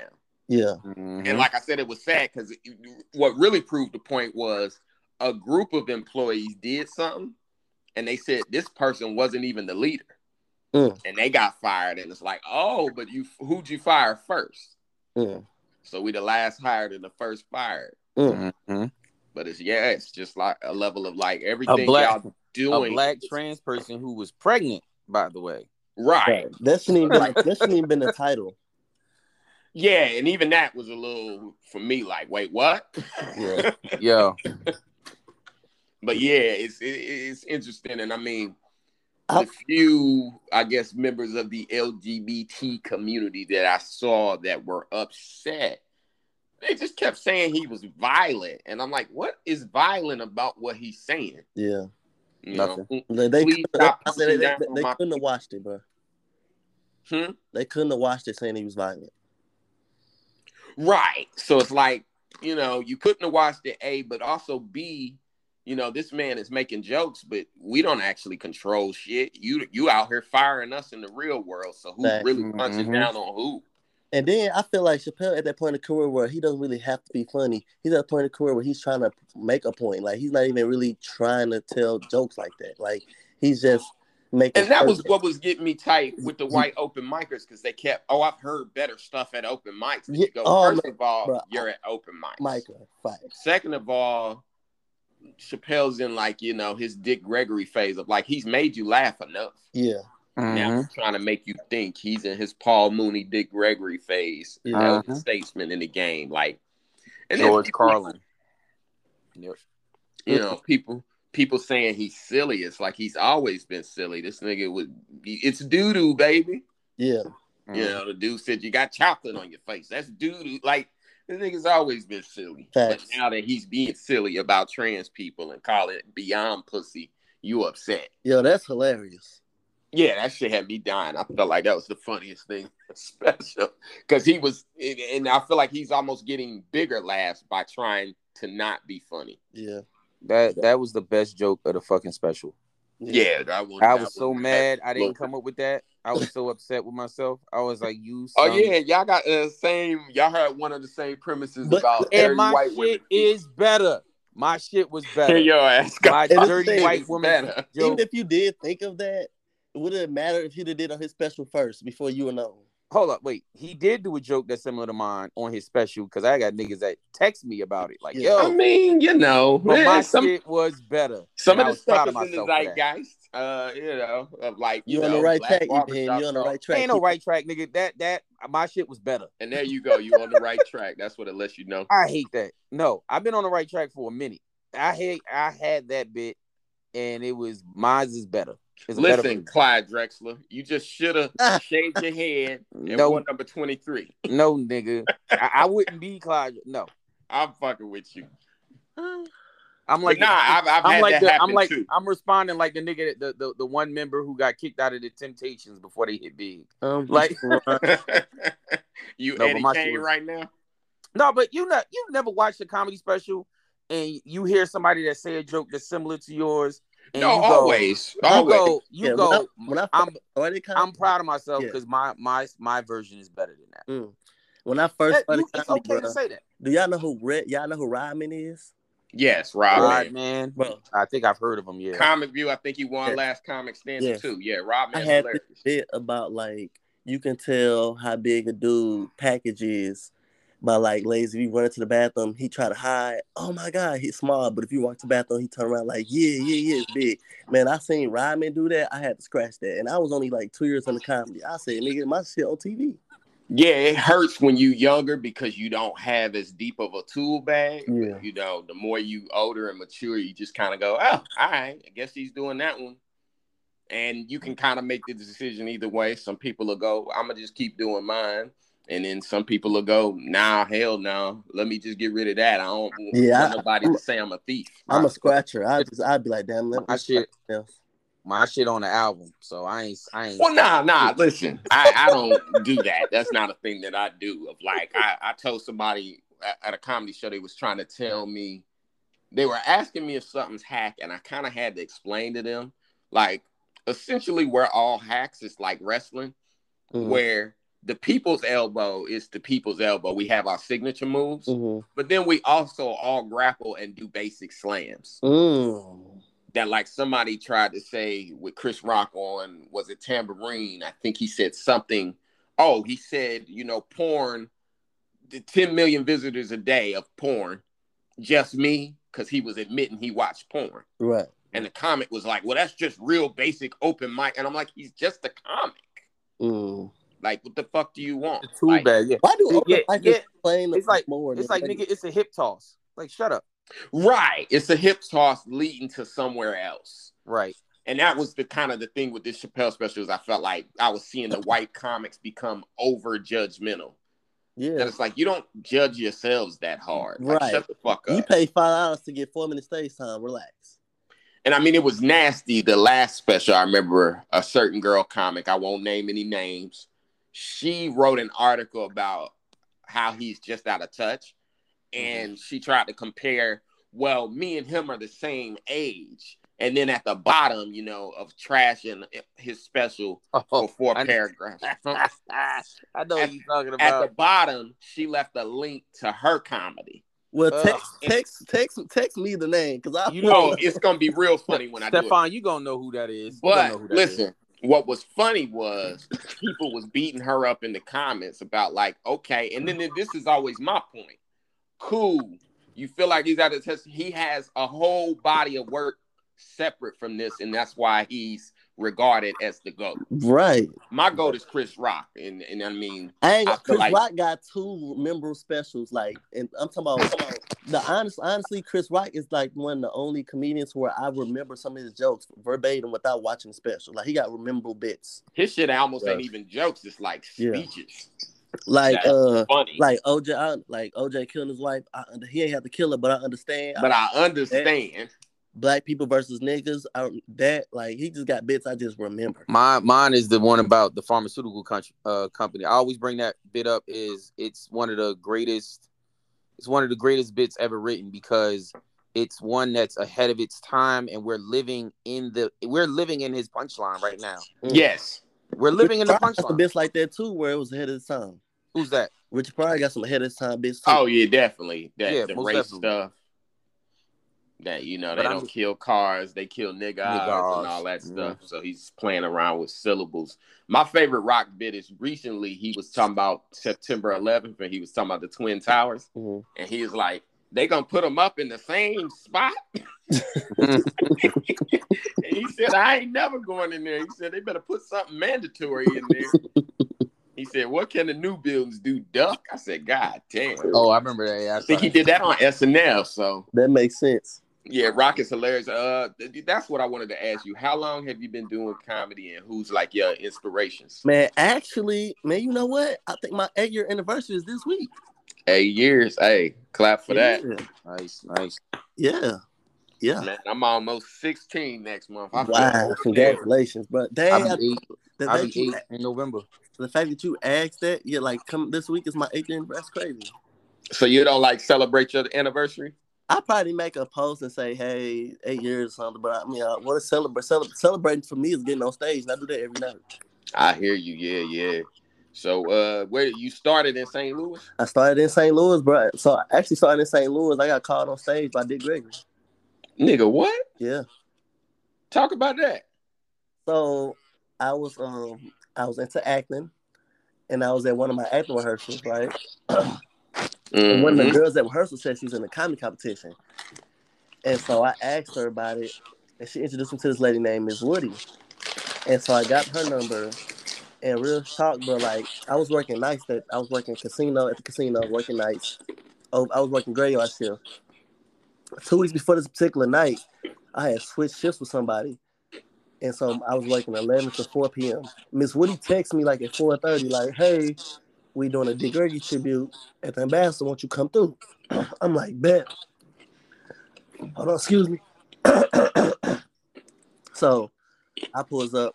Now I wouldn't normally wouldn't have went because I normally have to work. So I feel like this shit was destiny. You feel me? So okay, yeah. I pull up. They doing Dick Gregory tribute. They got like a paint of Dick Gregory. They got a statue of him or whatever. And so Miss Woody introduces me and this comic from Grand Rapids, Michigan, Brandon Kushan. She goes, "Hey, those two young comics, Dick Gregory, look at us." He waves. About an hour later, he's giving a speech. It's packed full of old heads because you know the Dick Gregory. Right. He goes, "Yo, is them two young comics I met earlier still in the crowd?" I stood up. I said, "Yeah, we in the back." He said, "Yo, y'all come on stage real quick." Now, mind you, at this time, bro, I barely got 5 minutes. I had only did one open mic before. Because you had already lost that joke to Rob, man.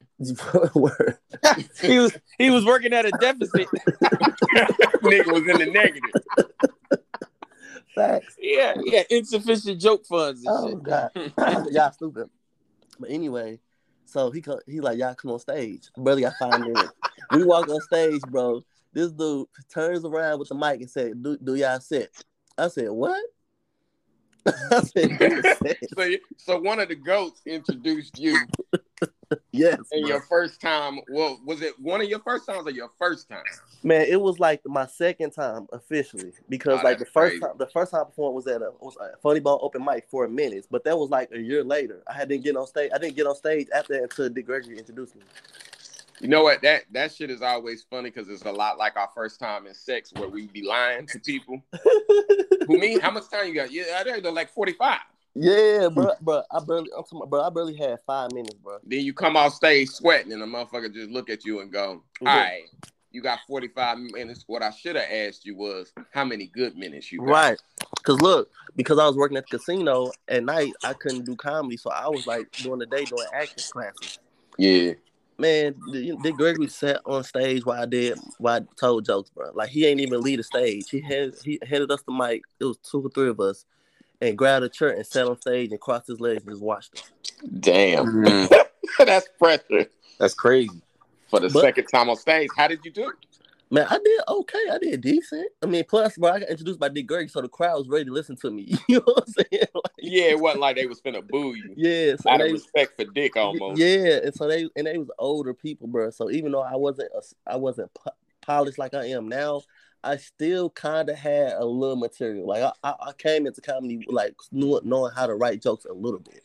Yeah, you from St. Louis. I feel like y'all do a little bit of snapping around there. I'm from Indianapolis, so Yeah, know that what I don't mean mean? I'm funny though, because we got trash niggas back home just like it's up here in New York. It's the I same. mean, yeah, you know, comedy, you got to learn how to be a Yeah, comedian, yeah, but certain people is funny, and even yeah. now there are people I've known that have been doing it over 10 years, and they're still not funny, but they Yeah. learn skill.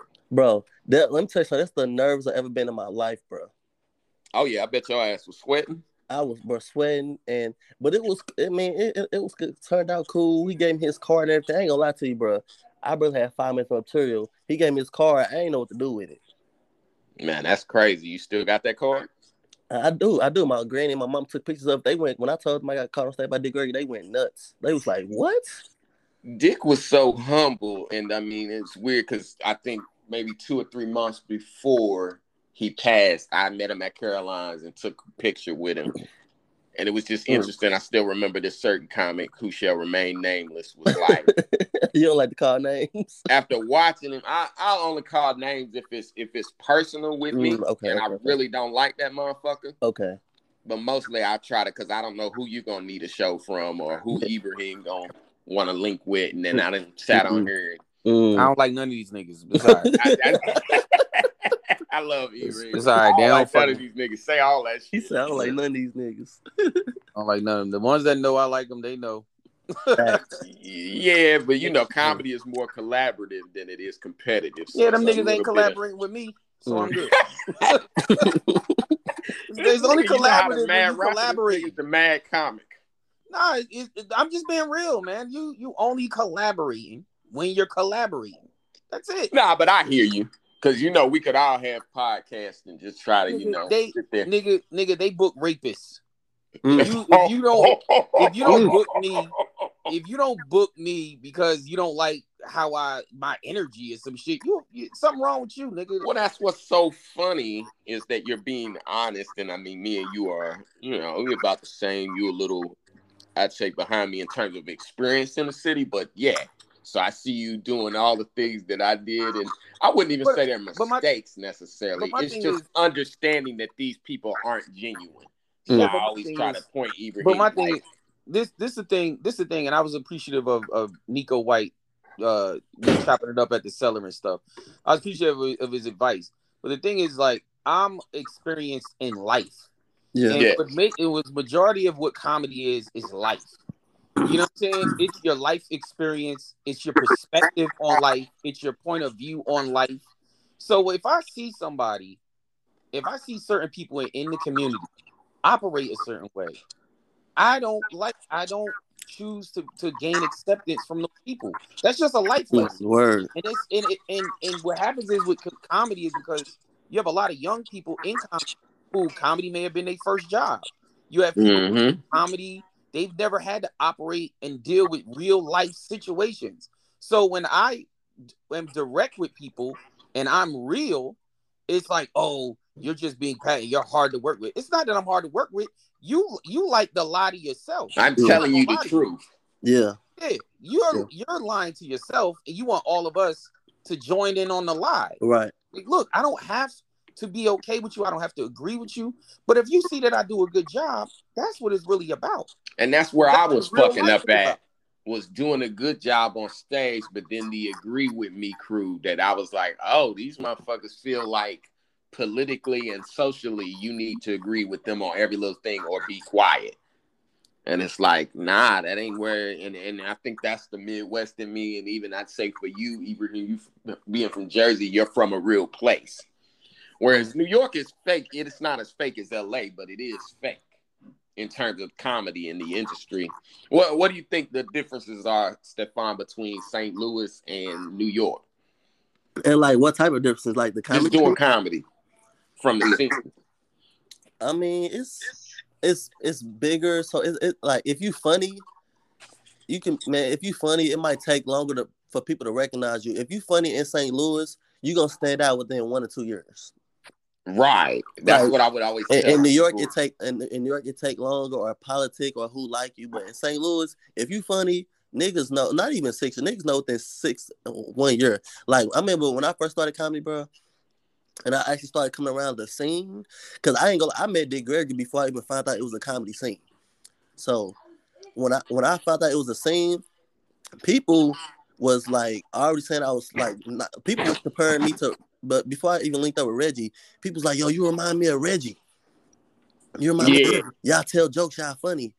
And so it was like it didn't take long for people to realize, oh, he one of the ones who nice. And it's messed up because I know as a Midwesterner that started in Indiana at a club called Crackers that a lot of the people within the scene are white, and they're just comparing you to the other black comic in town. Yeah. And I mean, you and Reggie, y'all do feel like kindred spirits. What the fuck I'm talking about? Anyway, but yeah, and I mean, I had Reggie Edwards on this podcast, so y'all go back and listen to that episode. And I feel like for a long time, and it took me a while to learn your name, and I remembered you kind of being like, nigga. And I mean, that's just me. I don't remember names for shit. Yeah, but like I said, going back to that, it didn't take long. People realized like, oh, he got potential. And you know how like, people have potential, but when I stay after being on the scene for like a year or two, people was like, okay, yeah, this young nigga's funny. And by the time my third year came, I was already hosting and doing spots at the club. You know what I'm saying? Like I started getting spots. Right. What's the club there? Helium or Funny Bone? Well, the Funny Bone was always there. Helium came like my fourth year in comedy, so Helium's still new in St. Louis. Helium hasn't even been in St. Louis 10 years. Okay. Funny Bone been in St. Louis for 30 plus. Word. Okay, yeah, and the thing I was gonna say about the scenes that I noticed is, you know, when you in Indianapolis, St. Louis, wherever smaller, there ain't a lot of people moving there. So you kind of after 2 or 3 years, you know, okay, this dude's kind of funny. Yeah. You even get to a point where you almost know the sets. Yeah. And you don't have to really push yourself because it is so much competition. But then when you come to New York, it's like, okay, these 10 people are funny. And every 3 months, another 10 funny people gonna come in. Mm-hmm. And not just funny, they got connections. You know, they know people from the road. Yeah. They work with headliners. They getting put see, that's my thing too. I moved to New York. I was already 6 years in. I did so many hosting spots for big names. All right, bro. You know what I mean? People I worked with before I moved to New York. See, so, yeah. And I already had a set together. And then the thing too, working the comedy club helped me with your set. I mean, I was doing like the urban / hood rooms, as you call it. So like, cause that get your skin tough.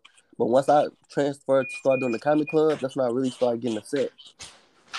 Yeah, sometimes you can leverage those connections, and sometimes you can't. Like I remember one of my first days in New York. I think I was like 7, 8 years in, and a lady just being like, "Nobody gives a fuck what you did outside of here." Facts. And it's like, wow, interesting. You know what, Phil? People say that, but if once you've been in New York for a little bit and then you start going on the road with the connection you had before you moved here, people like, damn, you did the road work. Like, I went back home and did Helium in St. Louis. People was like, congratulations. And to me, I'm like, I've been doing Helium. Like, you know what I'm saying? I'm like, so they say that's nothing. Like, well, and I say the people that, especially recently with the way New York was shut down, a lot of us, you know, the work is slower to the point that we are looking at y'all like, maybe I need to go to Helium. Hook me up. Whereas before, we wasn't looking to get out as much because everything was just popping right here. Man, Helium got a good network, bro. That's a good thing to go to. But yeah, man, I see y'all working with D.L. Hughley and all this different stuff, and it is interesting because you get over here and these clubs like shit. It's gonna be 2 years before I even get you an audition. So man, it'll humble you real quick because you go from being a professional back to being an open micer. But I think the advantage you had is the same one I had of knowing yourself as a comic and having confidence and a set. Yeah, I feel sorry for motherfuckers who start here. Even him, you started in New York, right? No, I started in Jersey. So that's not the same as New York? No, hell no. Like Jersey got his own separate scene? It barely has a scene. New Jersey barely has a scene. It's just over the last 2 years started sprouting up in Jersey City, Hoboken. When I started, the only one that had a really consistent room in New Jersey before Sharif Johnson was Gordon Baker Bone. Gordon Baker Bone had the what was it called? 10th Street Live. And he would do shows and he had an open mic there every Monday. And that's where everybody would go to work out jokes. and to really get ingrained in comedy. My boy Ray Gibbs, he also had rooms too on the flip side. He would do rooms and stuff in Jersey. He had multiple rooms, but it really wasn't a scene where like you can go here. But I'll say it's So good. when you piss people off in New Jersey, or somebody didn't like you in New Jersey, and you got blackballed in New Jersey, Mm-hmm. you weren't getting put up by almost nobody. And that was the thing I was gonna say is the difference between Indiana and New York is there was one group that kind of ran our scene, and I mean we was fighting over bowling alley spots, and there's only like 3 or 4 shows a month anyway. Mm-hmm. So if you weren't in with that group, then you were out. Whereas in New York, it's so many different people that even when one set blackballs you, you can just go to the other one. Yeah, that's crazy. Like that. Yeah, wow. It was only 3 or 4 shows a month in Indiana. Yeah, man. And I mean, you know, there's the urban scene and then there's the, I guess, what you would call mainstream or white scene. And even amongst them, it was 3, 4 shows a month. And what I should say good shows, because a lot of the mics, they would kind of call shows. And I mean, there's nothing to do on a Tuesday in Indiana anyway. But I feel like it was good training. It was like playing NCAA basketball and then coming here and playing NBA. That's funny. Whereas, you know, I feel like the New Yorkers, they're essentially going straight from high school to the pros. That you may be on an open mic with. When I was coming up, you know, Yamanika would come through the mics and she got TV credits. Suba, Mike Lawrence, Nico, different people that they're pros who've already been on TV. Right. So they're making you look extra bad at a mic. And you like, shit, this is my first day. Man. And I mean, it ain't starting with Dick Gregory or nothing, but it can be overwhelming. And I definitely see within some of the transplants that 2 things. One is, like I said, you have your confidence and you have a set. And the New York comics, they're kind of starting off, and somebody gave you the rules. Like when I was in Indiana, you had to take a comedy class. And they didn't really teach you how to write or nothing. They just kind of taught you the rules of the game. Because you can't take a class. A class can't teach you how to be funny. Right. Nope. Nobody can teach that. That's all up to you. But what they was telling us was basically more or less be professional, A, and then B, your entry level is as a host. So when you're up, you don't want to be talking about you depressed or who in here eat ass. Mm-hmm. You know, all these little things that people wouldn't think matter. And when I see in New York, you'll see somebody with a completely dirty set. And it's just like, yeah, but where they going to put you? Yeah. Where do you go in the show? You know, you open for D.L. Hughley on a weekend. He going to look at you like, who in the fuck? Yeah, some headlines, but some headlines, my experience, some headlines will tell you what you can and cannot say. When I opened up I was the host for Guy Torrey. He was like, he said, "Hey man, no cussing, no talking about religion, and no talking about." I forgot what else he said, but that basically what the gist was. And then, and this feature, because this feature was pretty Ricky, so she does all the like religion and funny stuff. So they don't step on each other's toes. Yeah. Okay. Yeah. And so every headliner has their different things, but the club can kind of give you a base level. And like I said, I see these New York comics, a lot of them that kind of get, what's the word I'm looking for? They never make it past the entry level stage. You know, they're doing free bar shows and wondering why they're not going anywhere. And it's just like, okay, cool. You have freedom. You have too much freedom. Yeah. New York, like earlier in this podcast, I was talking about I went to the Knicks game last night, preseason Wizards last game, so it was semi-serious. But Julius Randle, I'm watching him, and it's like a good college coach, a Bobby Knight, a Mike Krzyzewski would have told him, "Hey man, 3 dribbles and then a shot or a pass. I don't want to see you ISOing, dribbling like you fucking Iverson." Or Steph. You can clearly see when he's decisive or not. So parameters and rules make some people better. Right. And it's great that you're out here now and I'm out here and we get to break those rules.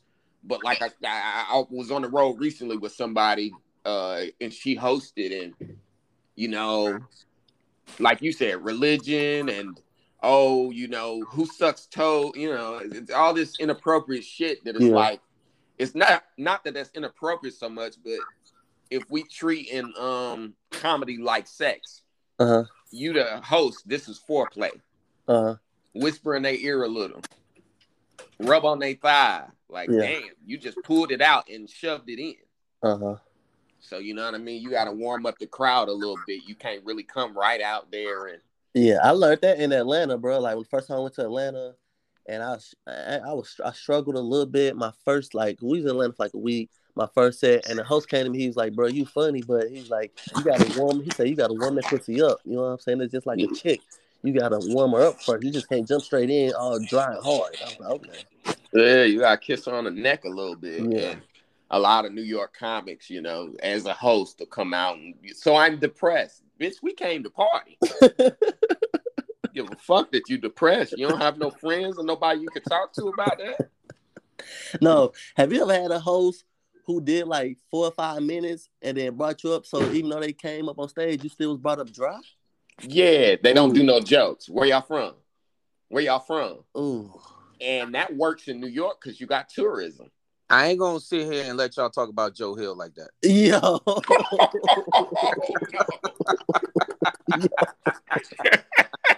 Shots fired. Oh my god. Joe's good people though, but that dude. That is just like and you know that works. Oh no, like Ibrahim, he got 5 albums, so really. Yeah, right. He got 4 more than me. So all right, let me shut up. 5 albums of whose material? Y'all better quit playing on my phone. Don't play on my phone like that. Hey, y'all better stop lying on Al Gore's internet.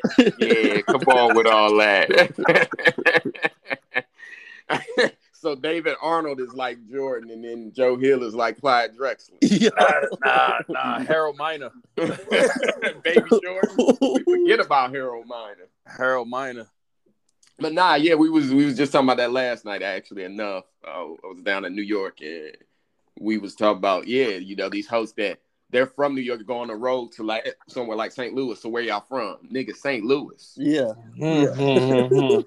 Like that works in New York. You can literally go up and do that, and then it becomes, oh, you're from Norway? Oh, is that why you talk like that? Everybody you performing in my living room, nigga. Would you get to the jokes? Yeah. Right. So it's just a lot of bullshitters out in New York, and this show that I'm telling you guys about with the bad hoster, she's just inexperienced, I'd say, and too much freedom. But somebody came by afterwards and was like, yo, I was trying to get your attention, and I was going last. I don't like to say I headline, but I was going last, and in the middle of my set, I had to call out a birthday, and then once I called out one on the left, somebody on the right jumped up with, it's my wife's birthday too, because he wanted to get some pussy tonight, and he like, I ain't getting beat by that other guy. So then, as I'm out in the hallway in the lobby, you know, after the show, another guy comes out and goes, I was waving my hand. I was trying to tell you it was my wife's birthday too. And that was something that we would get, you know, punished for back in Indiana.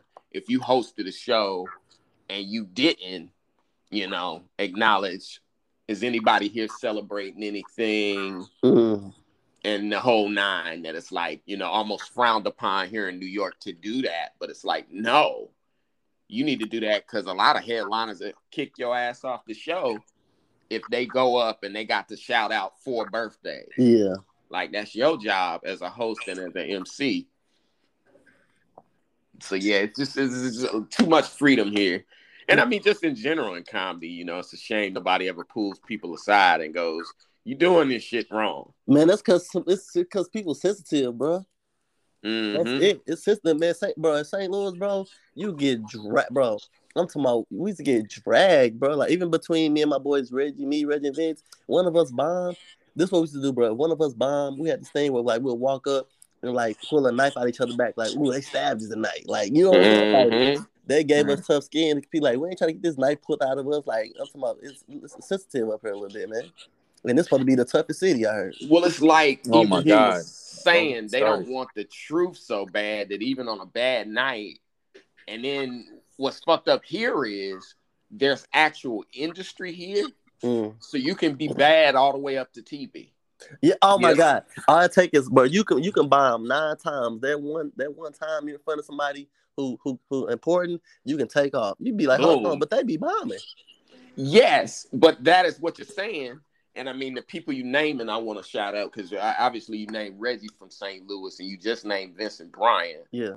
He was with Leonard, and he gave me a tag that I still use to this day. Yeah, Leonard. But I knew when he gave me the tag, I said that he has to be funny. I've never seen him on stage. Yeah. But I said to have seen what he saw in my joke, I'm like, I know this nigga funny. Yeah. So then I saw his Comedy Central set, Heart of the City. Yeah.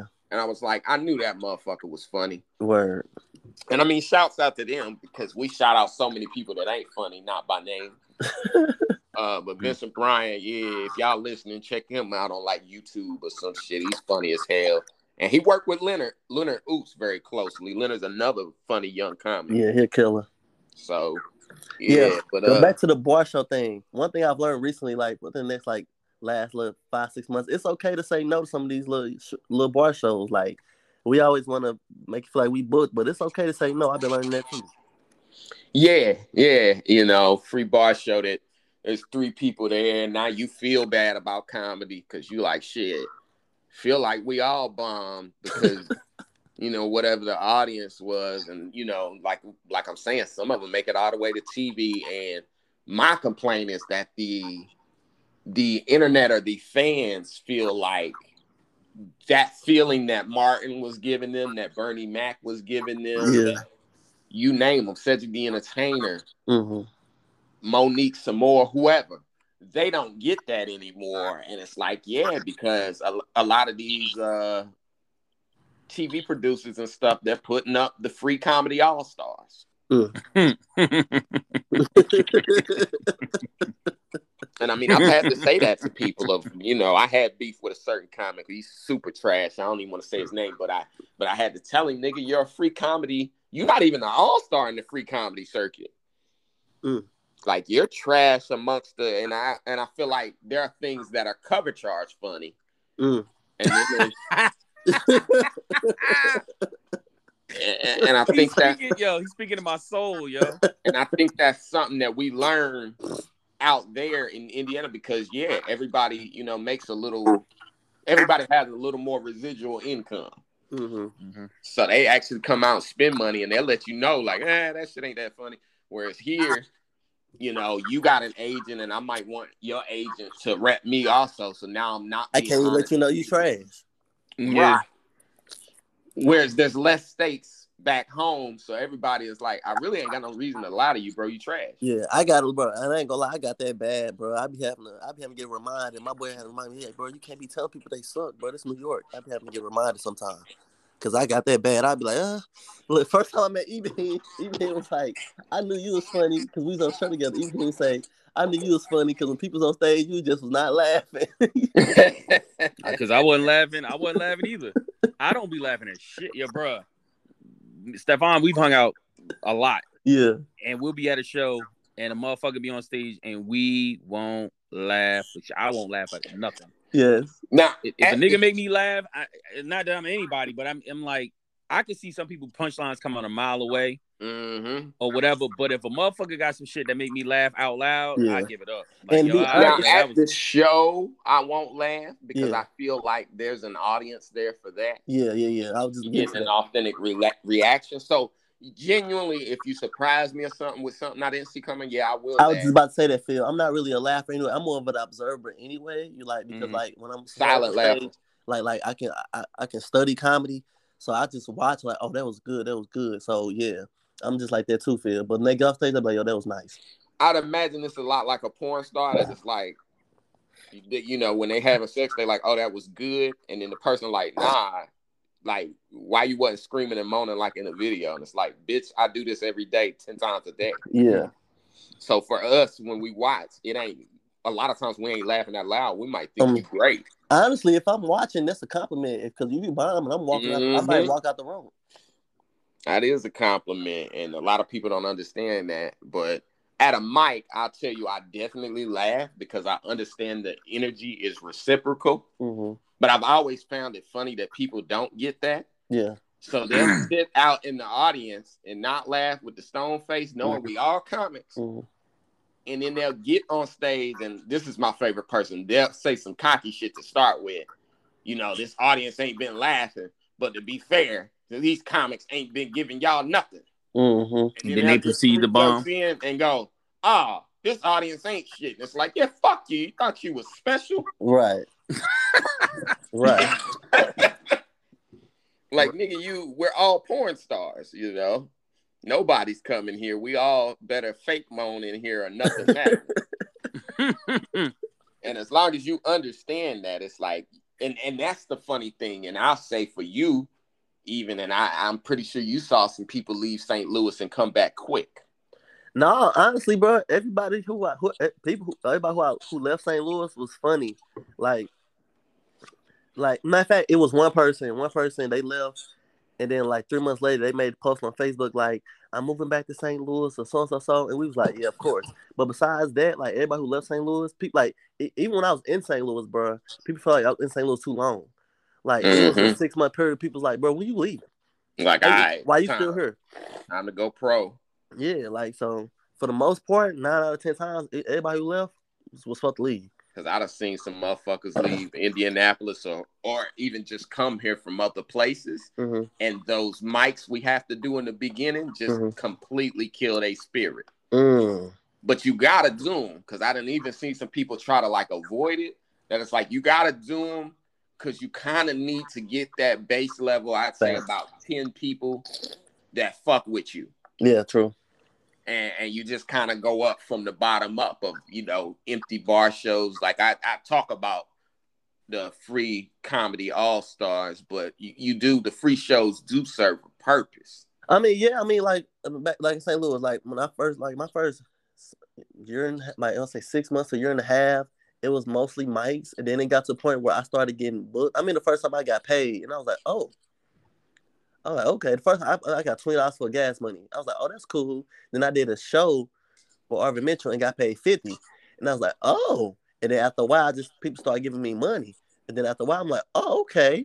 I'm more than an open micer. Like, you know what I'm saying? Like, okay. Then once I realized I was more than an open micer, then I got my first spot at the comedy club. I'm like, oh, I'm getting booked. You know what I'm saying? So I think it just comes with time. Because some people are professional open micers. God bless their heart. That's what I'm saying out here. Right. That gap is so wide. Yeah. Yes, a lot of people get lost in that middle space of like, okay, you think you're not an open micer, but have you heard yourself? And then you get off into, oh, well, I got 2 shows this week or 3. All right, now how many of those are paid? Right, right. They don't even got to be paying you. How many people are paying to come in the place that you're in?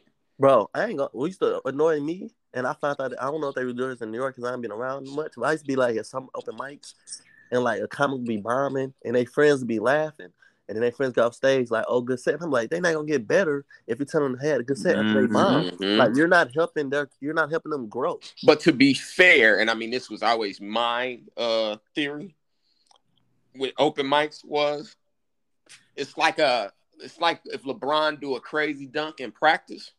That's like, nigga, we can all do a 360 dunk. No, but he's saying open micers at shows. That's a bad comparison. Oh, at shows, giving each other false confidence? Yeah, bro. And that's what I wanted to say about home is, you know, our Tuesday night open mic that we used to do at Crackers Comedy Club, people paid to get in, and I mean, the cover charge wasn't much, and sometimes they even waive it, but it was still the 2-item minimum, right? You can get a lot of false confidence. And that's seeing people come out to New York and then get drowned because they like, I'm not doing these goddamn mics. You know, I'm performing for other comics. Yeah. Whereas our open mics, there was actual audience. And I mean, they might have just been our friends or friends of another comic, but there was people. Right. So seeing that, you know, some people get lost in that false confidence and then they come here and get swallowed up because it's just cold-hearted New Yorkers staring at you. And even in the mic that I did, we had a rule where you had to stay 2 people past when you perform. Oh, no. Wow, okay. So then, nigga, when you come to New York, even if you had a show after that, we said won a lot of shows in Indiana. Nah, and I mean, those are special exceptions, but even still, it's like, you know, you come to New York, you're doing a mic, and you might see 4 comics just all get up and leave when you went on stage. No, let me tell you the worst mic I went to. I think I was living in New York for like 3 months at this time, and this when they had Creek in the Cave open. So I went to a bucket mic. And I found out that the bucket mic not really the bucket mic because that fake bucket. Yes, the hosts pick and choose people they know to go up first. I got there at 7:00, bro. I didn't perform till 1:00 after everybody was gone. At that point, I was like, I'm not doing. I love that your roommate even laughing. Yeah, I was like, I'm not doing no more open mics after that. I was like, okay, let me hit this scene and figure out where the real show's at, because this is not what I came to New York for. No, sir. Yeah, facts. Yeah, the bucket mic used to be hilarious because they would reach in a bucket. All right, so for people listening, the bucket mic, you sign your name on a sheet of paper, you fold it up, you put it in the bucket. It's supposed to be anonymous, but what the host be doing is reaching in the bucket, look at the paper, and just say the name of their friend. Yes. And you be like, damn, that motherfucker just got here. Yes, facts. Like, I know they was looking at my name like, who the hell is this hot tower dude? Yeah, Skip. Like, that's the comedian version of who the hell shuffled these cards? Yeah. When you losing in spades? Yeah. Who shuffled these? That's what niggas and bro, and the worst thing about it was, bro, man, 8 out of 10 of them was whack. I'm like, yo, I've been here for hours. These guys is trash. Yeah, then I get up there 1:00 in the morning. It's 5 people in the audience, and I'm straight doing well. And I'm like, I wish I'd have been up here when it was 40 people in here. Man, that shit is insane. And then, and trying to make comics laugh. It's hard anyway. So secondly, in the second hour of a mic, and RIP to the Creaky Cave, because that shit is no longer. But yeah, they moved to Austin. Yeah, I guess she didn't she? Mm-hmm. Yeah, she moved that shit to Austin. But yeah, that used to be the home of the open mics. Bro, after that, I was like, no more open mics. I was like, I need real shows. You know what's crazy is I don't even remember when I kind of stopped doing mics, and I'm still humble to where I'll do one if I'm like in the area or something. I really need to get something off, yeah. But just slowly, I got past that 1 club, got past that 2 clubs, just slowly. But that's how it's supposed to be. You're supposed to grow. That's how it's supposed to be, though. Started looking at like, oh shit, it's almost like I always say you never remember the last time you went outside to play like a kid. I swear. That shit just stopped. Next thing you know, you just hollering at girls. You trying to make some money. All right, we about to wrap it up here, but I wanted to ask, because this is the Tough Talk podcast. We ask everybody to give us a good fight story. Hypothetically, I mean, if you're not in your feelings about it, you could give us one, like your worst loss, and then give us like your best look, bro, I always feel like bombing is a lot like getting punched in the face, and you gotta be willing to get punched in the face. That's why I ask these questions. I'm not ashamed of my past. That's who I am. You know what I'm saying? Bro, I'm not ashamed of my past at all. So, okay, when I was in 4th grade, I fought this girl, but like the girl, she was like the school bully. And bro, when I tell you, she was like bigger than all the teachers. Like people forget girls get their growth spurt before boys. Yes, and I was new to this district. Like I was new, so I had only been at the school for like 3 weeks, bro. Yeah. And she was like the school bully, and they didn't know that I can jump. Like they didn't know I was a roaster yet. You know what I'm saying? Yeah. So she came talking smack, and I just went in. And everybody, and at this point, until somebody new come to the class, you still the new boy. You feel me? So they like, oh, new boy going in. Mm-hmm. Oh shit! I ain't gonna lie, I remember exactly what I said to her to make her want to fight. I think I said, I was like, that's why your daddy sucked dick. I remember saying this. And I remember she said, what? And we was in the lunch line, bro. We go out. This, recess after lunch. We go outside, line up. Recess. I go to the basketball courts. The basketball court is empty. I'm like, oh, I get to hoop by myself. I'm like, where everybody at? Not where everybody at, because the way the court was set up at this school, you couldn't see the playground because it was around the corner. So I'm like, where everybody at? Man, 5 minutes later, somebody walked to me. New boy. Big Jessica waiting for you at the Monkey Boys. I say, she ain't waiting on me, and I kept shooting the ball. Somebody else came. New boy. But Jessica waiting on you at the Monkey Boys. So I go over to bro. As soon as I hit the corner, bro, I see the whole 4th grade. just waiting. And I'm like, oh, this where everybody is. She walks up to me like, what you were saying? I said what I said, bro. She pushed me like, cause she, even though she was school bully, to me she was still a girl, but she was so tall and big, bro. That's hilarious. She pushed me like 4 times. After the 4th time I said push, she pushed me, and I just remember swinging on her like that 5th time, just bink, and we just got, I'm not gonna lie, bro. She can throw down, like she was dropping them bees on you, bro. We was fighting, bro, and it was like I'm fighting her like a dude because she was so big, and I didn't realize like, oh, this is a school bully. So even though she a girl, people looking at me like this nigga fighting the bully, like you know what I'm saying? Like, so you was like Wilder, and she was like Fury. She had that weight advantage. Bro, I'm not gonna lie to you, like she could fight though. Like she wasn't one of the bullies who swing maybe like like she could straight throw him. And honestly, bro, in 4th grade, I'm just swinging. I'm not. I didn't have the skills I got now. What was the kids doing the old school chant like? Bro, they was on the monkey bars going crazy on the slide. The monkey bars was the good shit. They was cheering. Like, you know how it was so many students, and we were surrounded by the playground. So it took the teachers a minute to break through the crowd.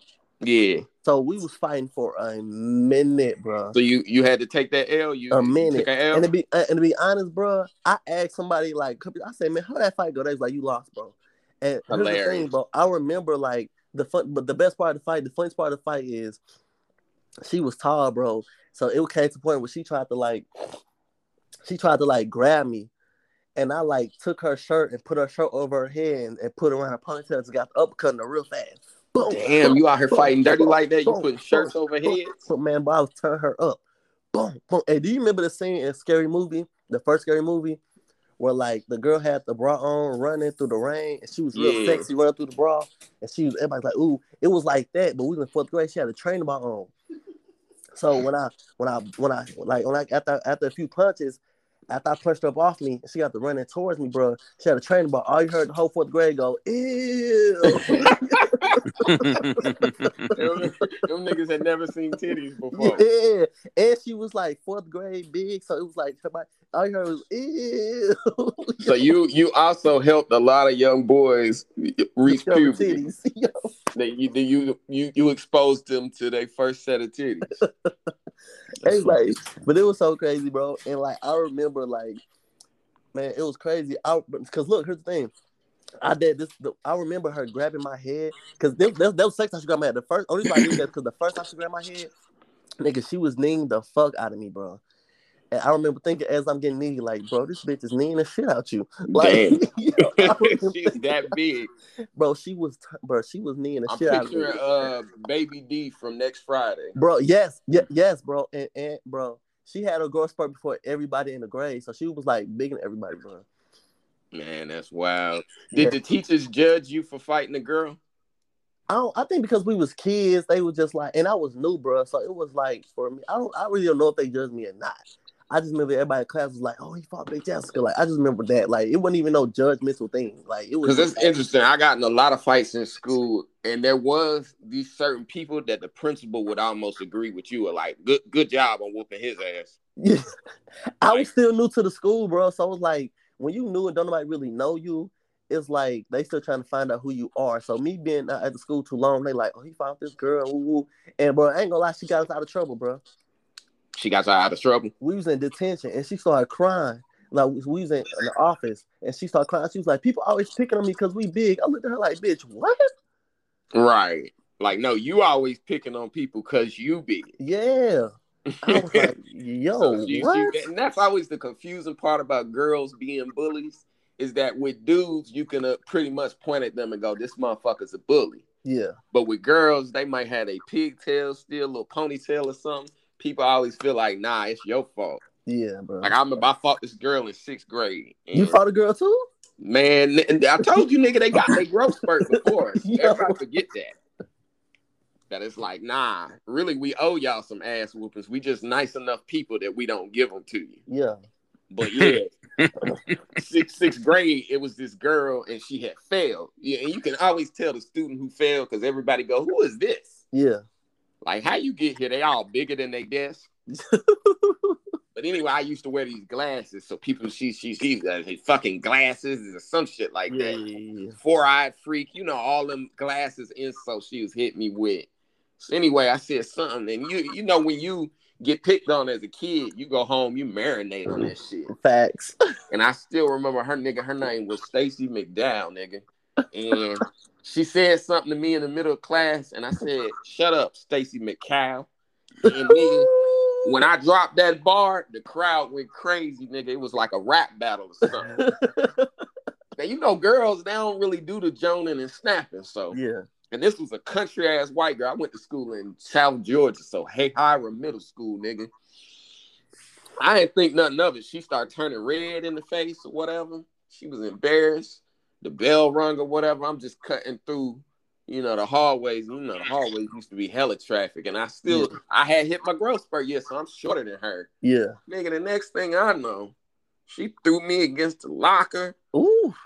Hit me in the chest. Now, mind you, crowded halls, the class is changing. So, nobody saw that. Man, I took my backpack off. I slapped the shit out of her. And I'm talking about like her glasses fell off her face. All the books she was holding, she dropped them. Turned straight into a girl on my ass. Started crying.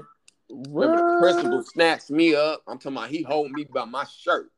And you know down there they could do a corporal punishment. So he was really looking at me, and then I got lucky.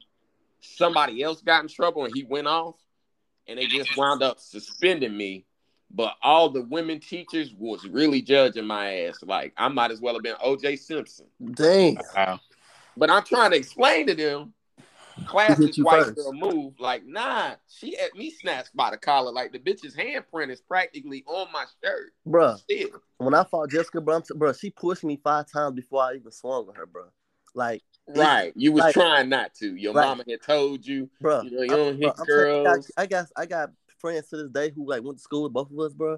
And I got this one homegirl. She tell the story so more funny than me. She was like, every time she pushed you, I just seen you getting madder and madder. And I remember, I'm like, bro, I just did not want to put my hands on her, bro.